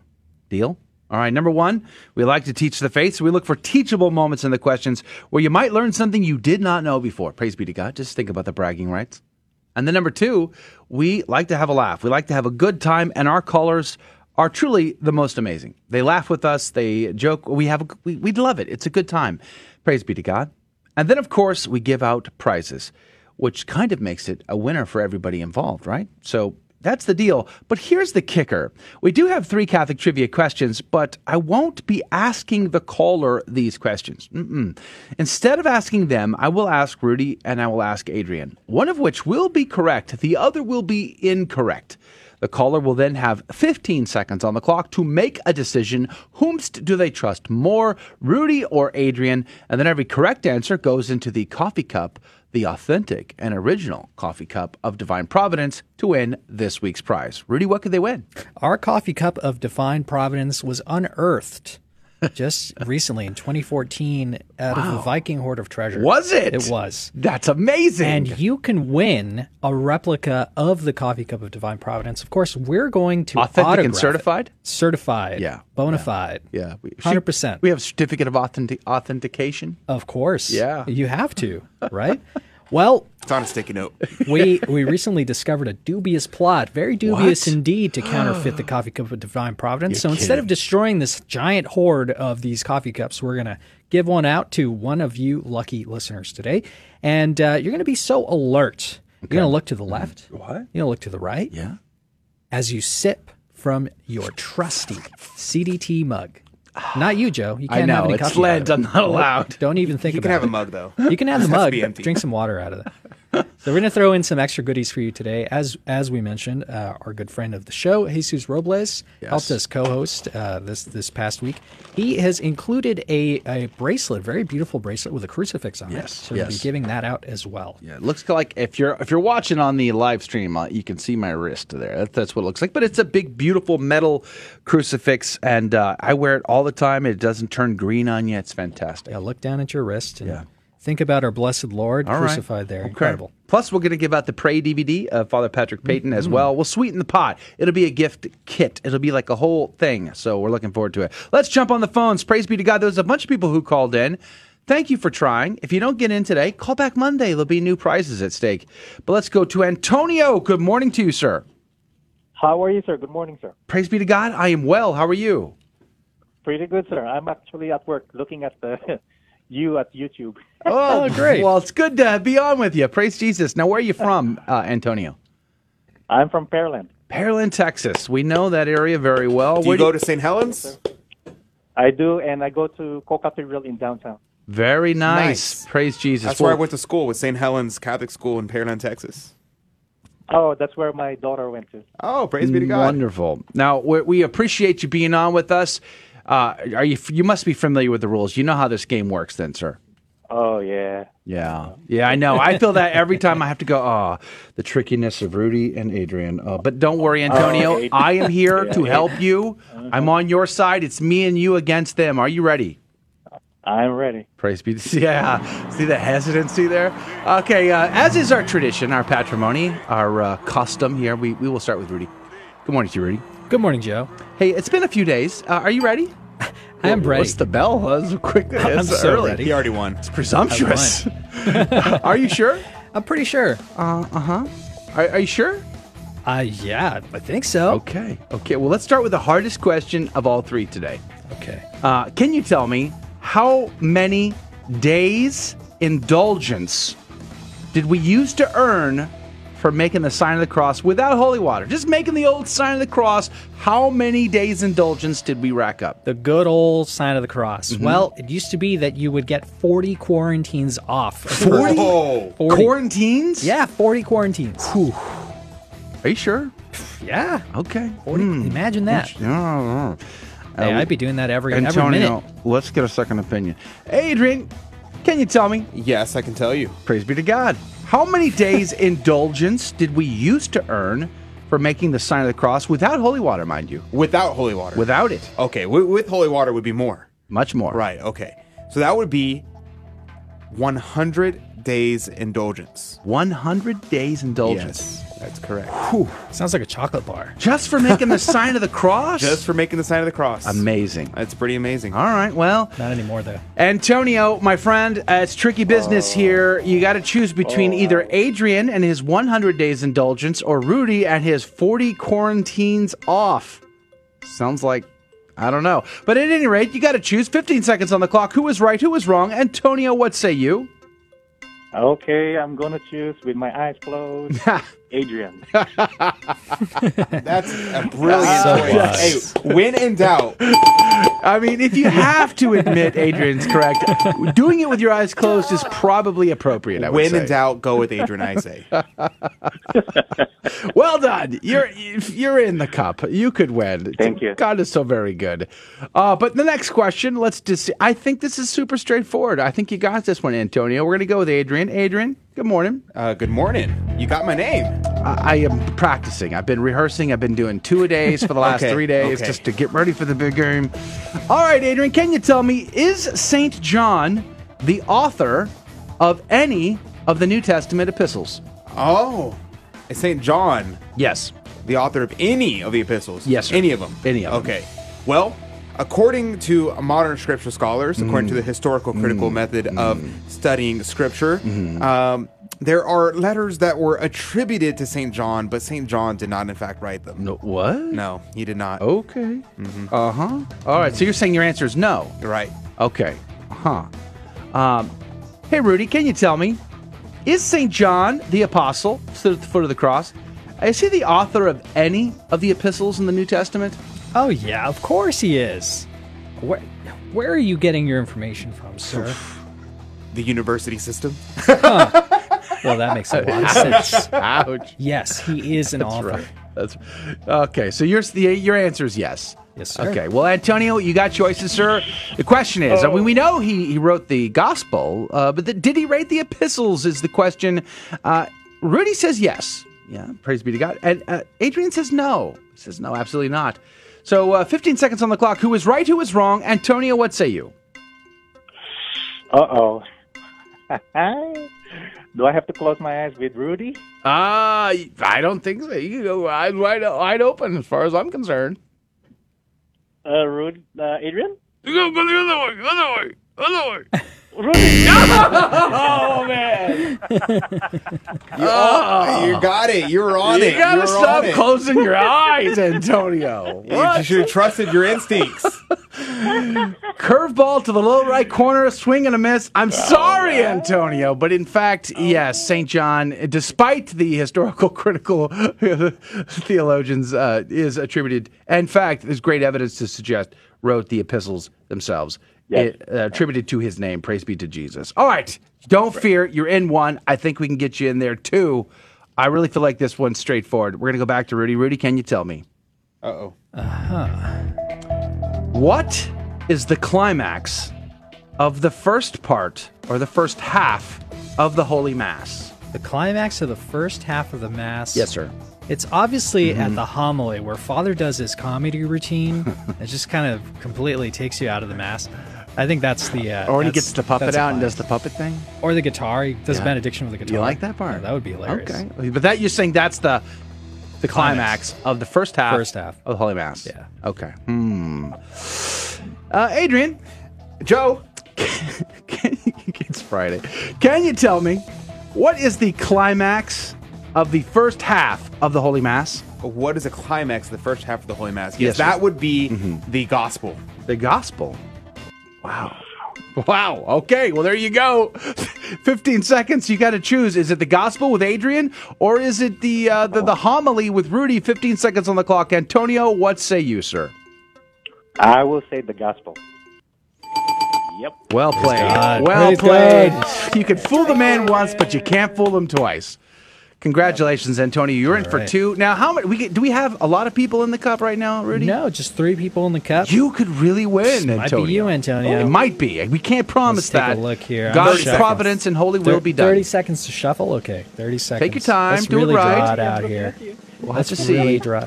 Okay, No I have one in pressure. my hand. Should I drop it and put another one up? No? No, Okay, pick that one up. here it is. Patrick Sonia. Patrick! Let's go! Antonio, I'm sorry, my friend. It wasn't God's holy will. But don't worry. Try again in a month from now, and who knows? It might happen. God love you, Antonio. Thank you for being a listener and hanging out with us and having a laugh. We appreciate that. Thank you. God love you, Antonio. Have a great day. Pearland, Texas. Praise be to Jesus. That's going to do it for our week. We're very grateful for you hanging out with us this week and having great conversations. Join us in the after show if you can. God love you. Thank Thank you for joining us on Your Catholic Drive Time, where it is our pleasure to keep you informed and inspired. Join us Monday through Friday at the same time, right here on your favorite Catholic radio station. Don't forget to connect with us. Just go to facebook.com/Catholic Drive Time. Again, that's facebook.com/Catholic Drive Time. Be sure to share more than just us today. Share Jesus with everyone you meet. Bye now, and God love you.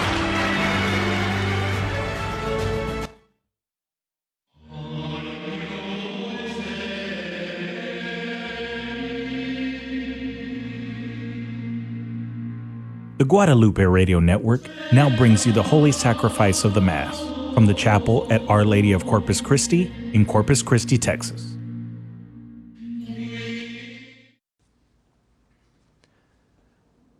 Welcome to the Holy Mass at Our Lady of Corpus Christi Chapel.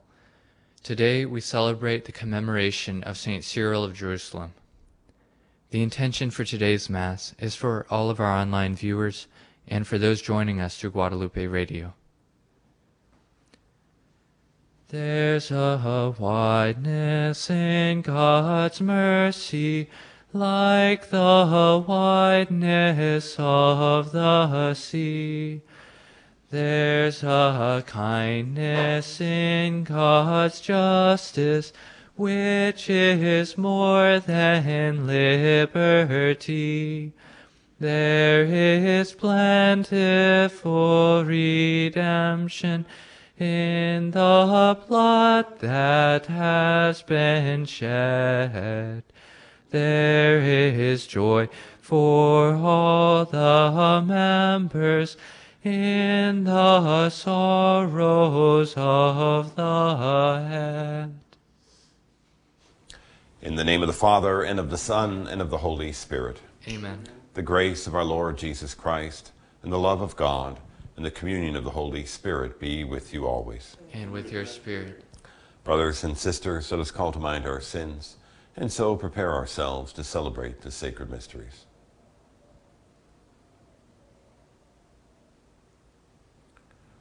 I confess to Almighty God, and to you, my brothers and sisters, that I have greatly sinned in my thoughts and in my words, in what I have done, in what I have failed to do, through my fault, through my most grievous fault. Therefore I ask Blessed Mary, ever Virgin, all the angels and saints, and you, my brothers and sisters, to pray for me to the Lord our God. May Almighty God have mercy on us, forgive us our sins, and bring us to everlasting life. Amen. Lord, have mercy. Lord, have mercy. Christ, have mercy. Christ, have mercy. Lord, have mercy. Lord, have mercy. Let us pray. O God, who through the Bishop St. Cyril of Jerusalem led your church in a wonderful way to a deeper sense of the mysteries of salvation, grant us through his intercession that we may so acknowledge your Son as to have life ever more abundantly, through our Lord Jesus Christ, your Son, who lives and reigns with you in the unity of the Holy Spirit, God, forever and ever. Amen.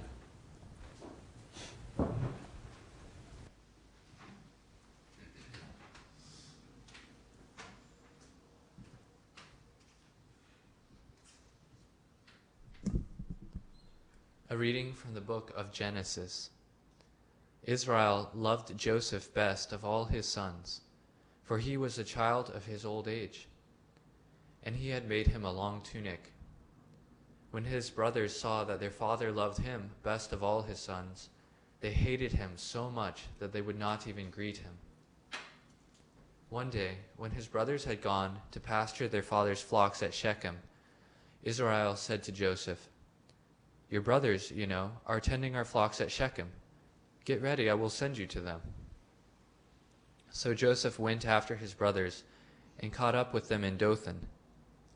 They noticed him at a distance, and before he came up to them, they plotted to kill him.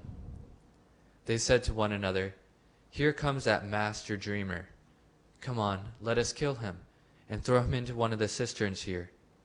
We could say that a wild beast devoured him. We shall then see what comes of his dreams." When Reuben heard this, he tried to save him from their hands, saying, "We must not take his life. Instead of shedding blood," he continued, "just throw him into that cistern there in the desert, but do not kill him outright." His purpose was to rescue him from their hands and return him to his father. So when Joseph came up to them, they stripped him of the long tunic he had on. Then they took him and threw him into the cistern, which was empty and dry. They then sat down to their meal. Looking up, they saw a caravan of Ishmaelites coming from Gilead, their camels laden with gum, balm, and resin, to be taken down to Egypt. Judah said to his brothers, "What is to be gained by killing our brother and concealing his blood? Rather, let us sell him to these Ishmaelites, instead of doing away with him ourselves. After all, he is our brother, our own flesh." His brothers agreed. They sold Joseph to the Ishmaelites for 20 pieces of silver. The word of the Lord. Thanks be to God. Remember the marvels the Lord has done. Remember the marvels the Lord has done. When the Lord called down a famine on the land and ruined the crop that sustained them, he sent a man before them, Joseph, sold as a slave. Remember the marvels the Lord has done. They had weighed him down with fetters, and he was bound with chains, till his prediction came to pass, and the word of the Lord proved him true. Remember the marvels the Lord has done. The king sent and released him. The ruler of the people set him free. He made him lord of his house and ruler of all his possessions. Remember the marvels the Lord has done. Praise to you, Lord Jesus Christ, King of endless glory. Praise to you, Lord Jesus Christ, King of endless glory. God so loved the world that he gave his only begotten Son, so that everyone who believes in him might have eternal life. Praise to you, Lord Jesus Christ, King of endless glory.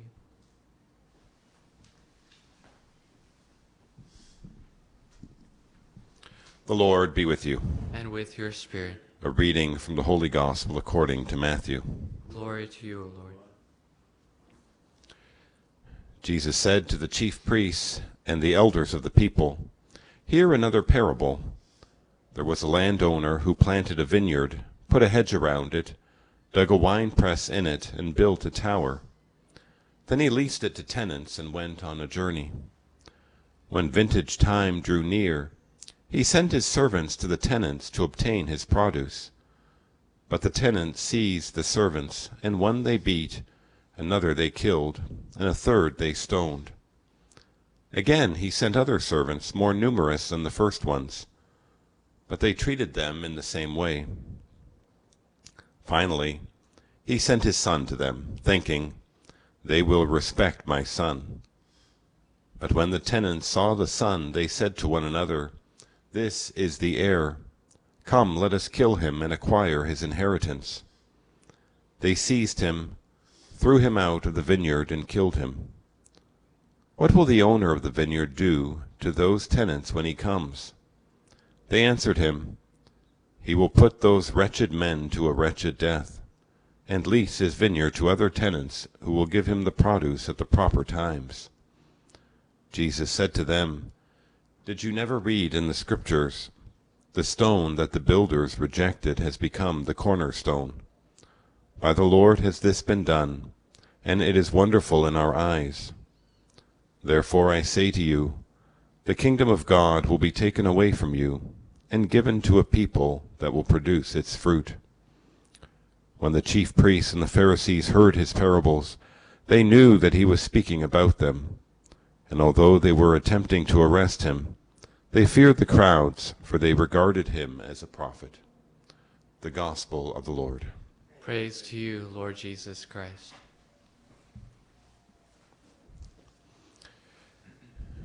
Today's first reading, we hear the story of Joseph and his brothers.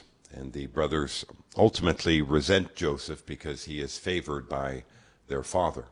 Joseph is the youngest one, he's the special one, and the father sees him as a very special gift from God that he has received. And the older brothers resent it, and so they go ahead and they plot against Joseph. But in doing so, they really are plotting against their father's will.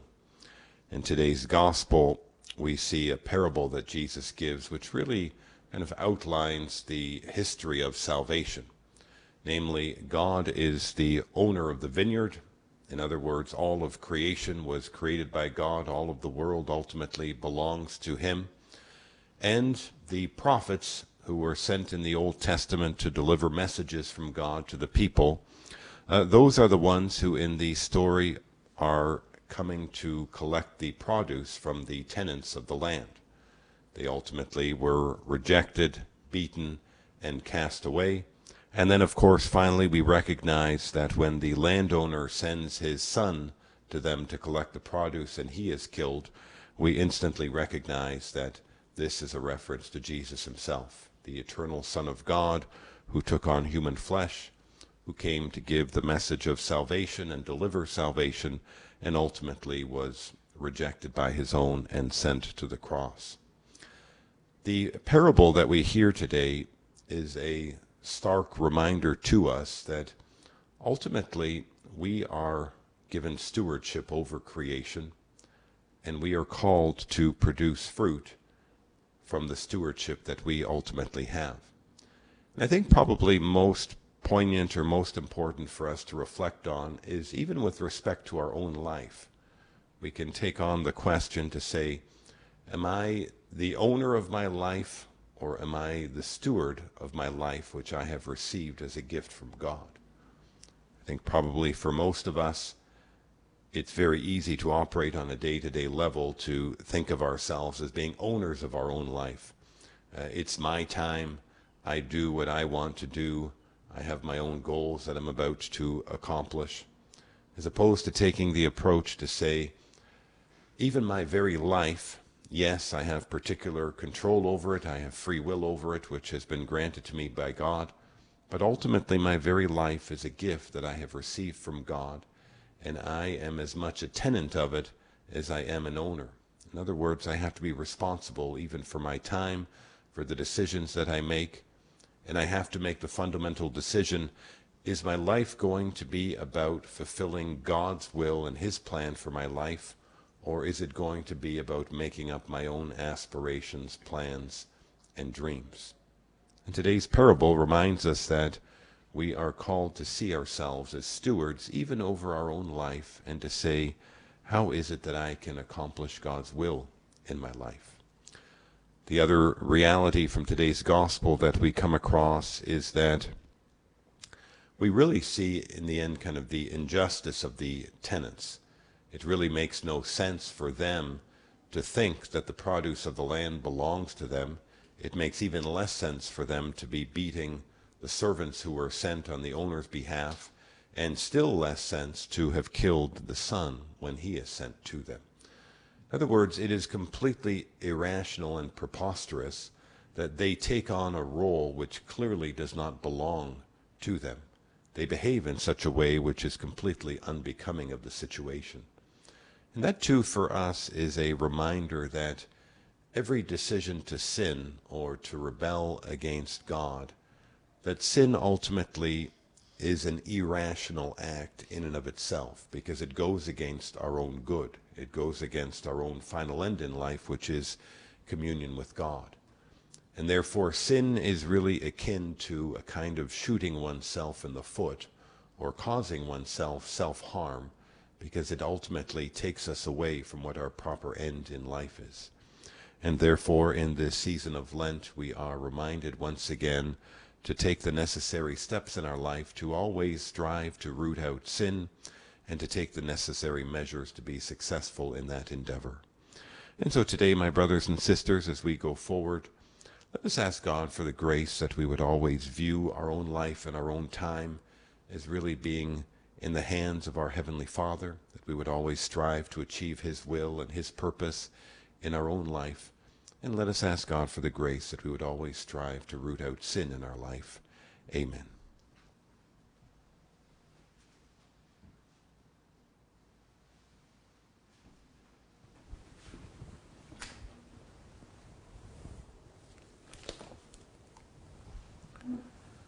We should pour forth prayers at all times, dear brothers and sisters.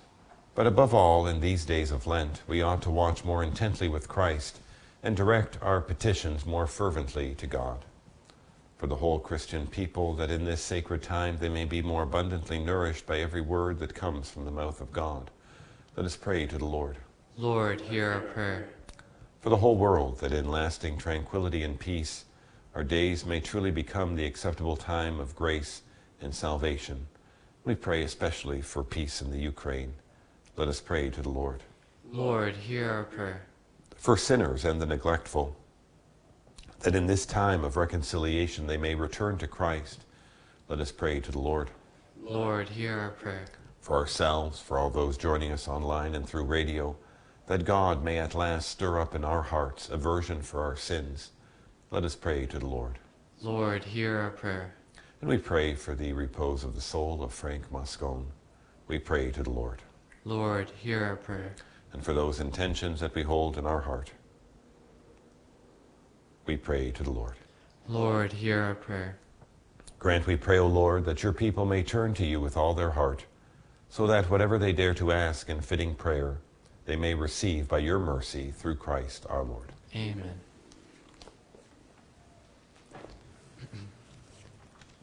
Were you there when they crucified my Lord? Were you there when they crucified my Lord? Oh, sometimes it causes me to tremble, tremble, tremble. Were you there when they crucified my Lord? Were you there when they nailed him to the tree?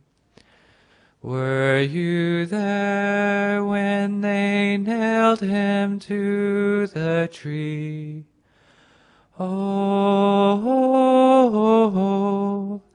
sometimes it causes me to tremble, tremble, tremble. Were you there when they nailed him to the tree? Pray, brothers and sisters, that my sacrifice and yours may be acceptable to God, the Almighty Father. May the Lord accept the sacrifice at your hands for the praise and glory of his name, for our good and the good of all his holy church. May your merciful grace prepare your servants, O God, for the worthy celebration of these mysteries, and lead them to it by a devout way of life, through Christ our Lord. Amen. The Lord be with you. And with your spirit. Lift up your hearts. We lift them up to the Lord. Let us give thanks to the Lord our God.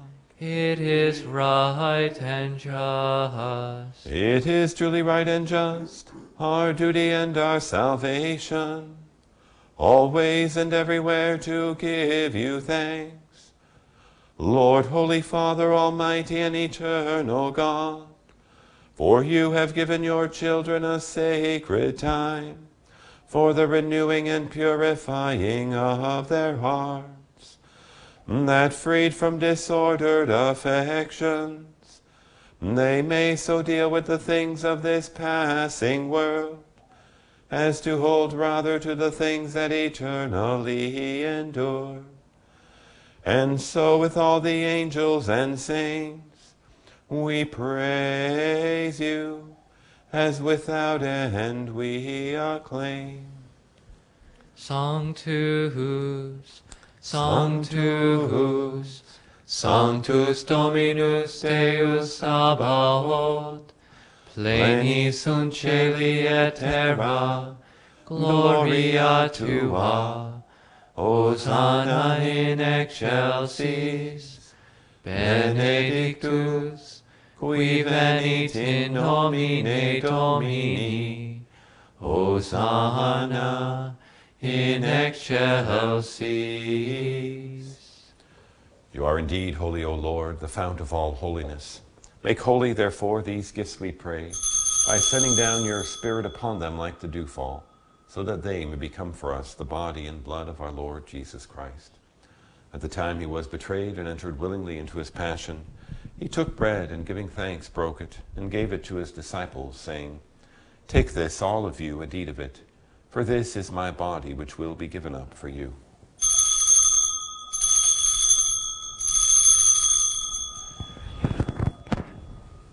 In a similar way, when supper was ended, he took the chalice, and once more giving thanks, he gave it to his disciples, saying, Take this, all of you, and drink from it, for this is the chalice of my blood, the blood of the new and eternal covenant, which will be poured out for you and for many for the forgiveness of sins. Do this in memory of me.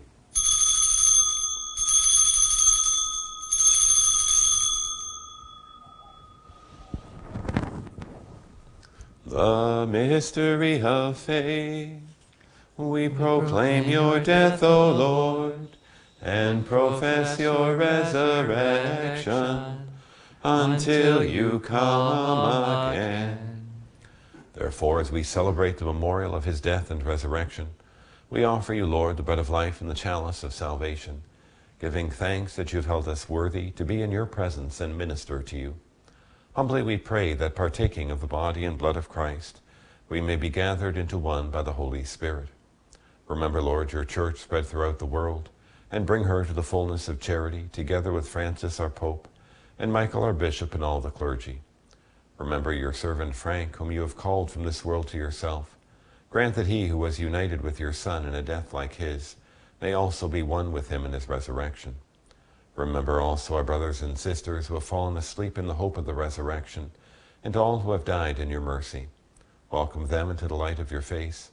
Have mercy on us all, we pray, that with the Blessed Virgin Mary, Mother of God, with blessed Joseph, her spouse, with the blessed apostles and all the saints who have pleased you throughout the ages, we may merit to be co-heirs to eternal life, and may praise and glorify you through your Son, Jesus Christ. Through him and with him and in him, O God, Almighty Father, in the unity of the Holy Spirit, all glory and honor is yours forever and ever. Amen. At the Savior's command, and formed by divine teaching, we dare to say, Our Father, who art in heaven, hallowed be thy name. Thy kingdom come, thy will be done, on earth as it is in heaven.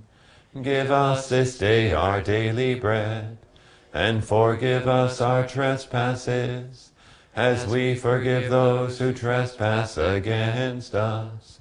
And lead us not into temptation, but deliver us from evil. Deliver us, Lord, we pray, from every evil. Graciously grant peace in our days, that by the help of your mercy we may be always free from sin and safe from all distress, as we await the blessed hope and the coming of our Savior Jesus Christ. For the kingdom, the power, and the glory are yours, now and forever. Lord Jesus Christ, who said to your apostles, Peace I leave you, my peace I give you, look not on our sins, but on the faith of your church, and graciously grant her peace and unity in accordance with your will, who live and reign forever and ever. Amen. The peace of the Lord be with you always. And with your spirit. Let us offer each other the sign of peace. Agnus Dei, qui tollis peccata mundi, miserere nobis. Agnus Dei, qui tollis peccata mundi, miserere nobis. Agnus Dei, qui tollis peccata mundi, dona nobis pacem.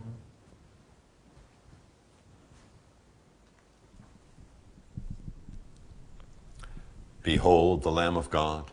Behold him who takes away the sins of the world. Blessed are those called to the supper of the Lamb. Lord, I am not worthy that you should enter under my roof, but only say the word, and my soul shall be healed.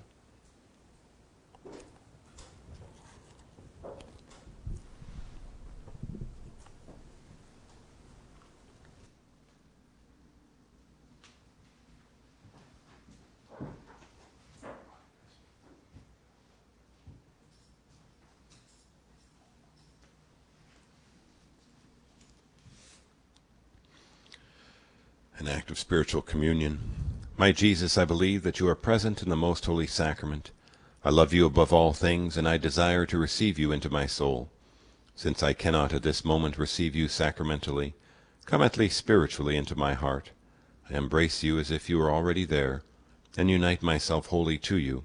Never permit me to be separated from you.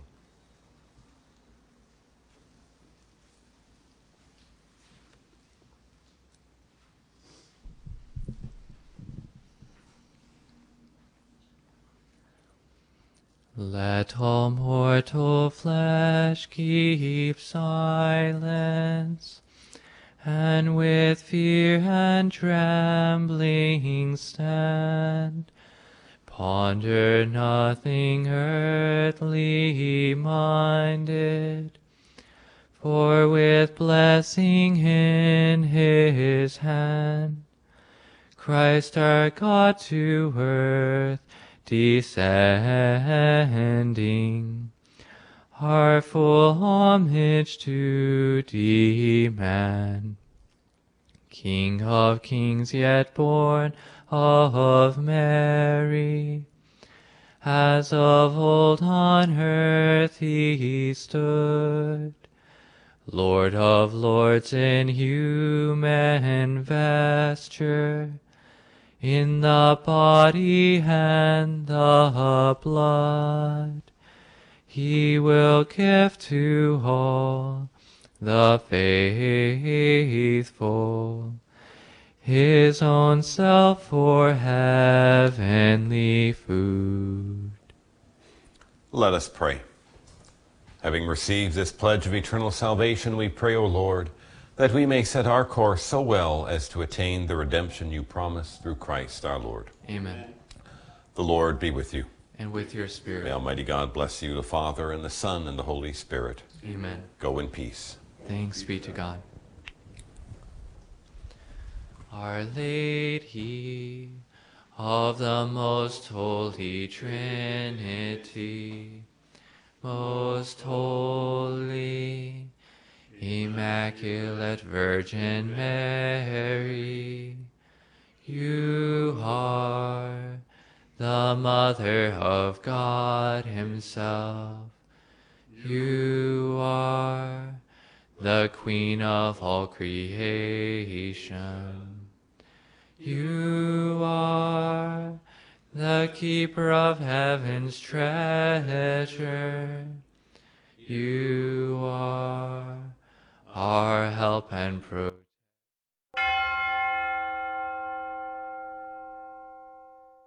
The prayer to Saint Michael. Saint Michael the Archangel, defend us in battle. Be our protection against the wickedness and snares of the devil. May God rebuke him, we humbly pray.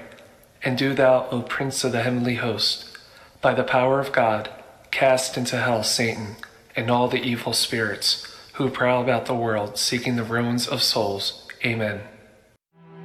Prayer of Deliverance. Almighty God and Father, we beg Thee, through the intercession and help of the archangels, Saint Michael, Raphael, and Gabriel, for the deliverance of our brothers and sisters who are enslaved by the evil one, from anxiety, sadness, and obsessions. We implore Thee, deliver us, O Lord. From hatred, fornication, and envy. We implore Thee, deliver us, O Lord. From thoughts of jealousy, rage, and death. We implore Thee, deliver us, O Lord. from every thought of suicide and abortion. We implore Thee, deliver us, O Lord. From every form of sinful sexuality. We implore Thee, deliver us, O Lord. From every division in our family and every harmful friendship. We implore Thee, deliver us, O Lord. From every sort of spell, malefice, witchcraft, and every form of the occult. We implore Thee, deliver us, O Lord. Thou who said, Peace I leave with you, my peace I give unto you, grant that through the intercession of the Virgin Mary, we may be liberated from every demonic influence and enjoy Thy peace always. In the name of Christ our Lord. Amen. Celebrating the culture of life. This is the Guadalupe Radio Network. Radio for your soul.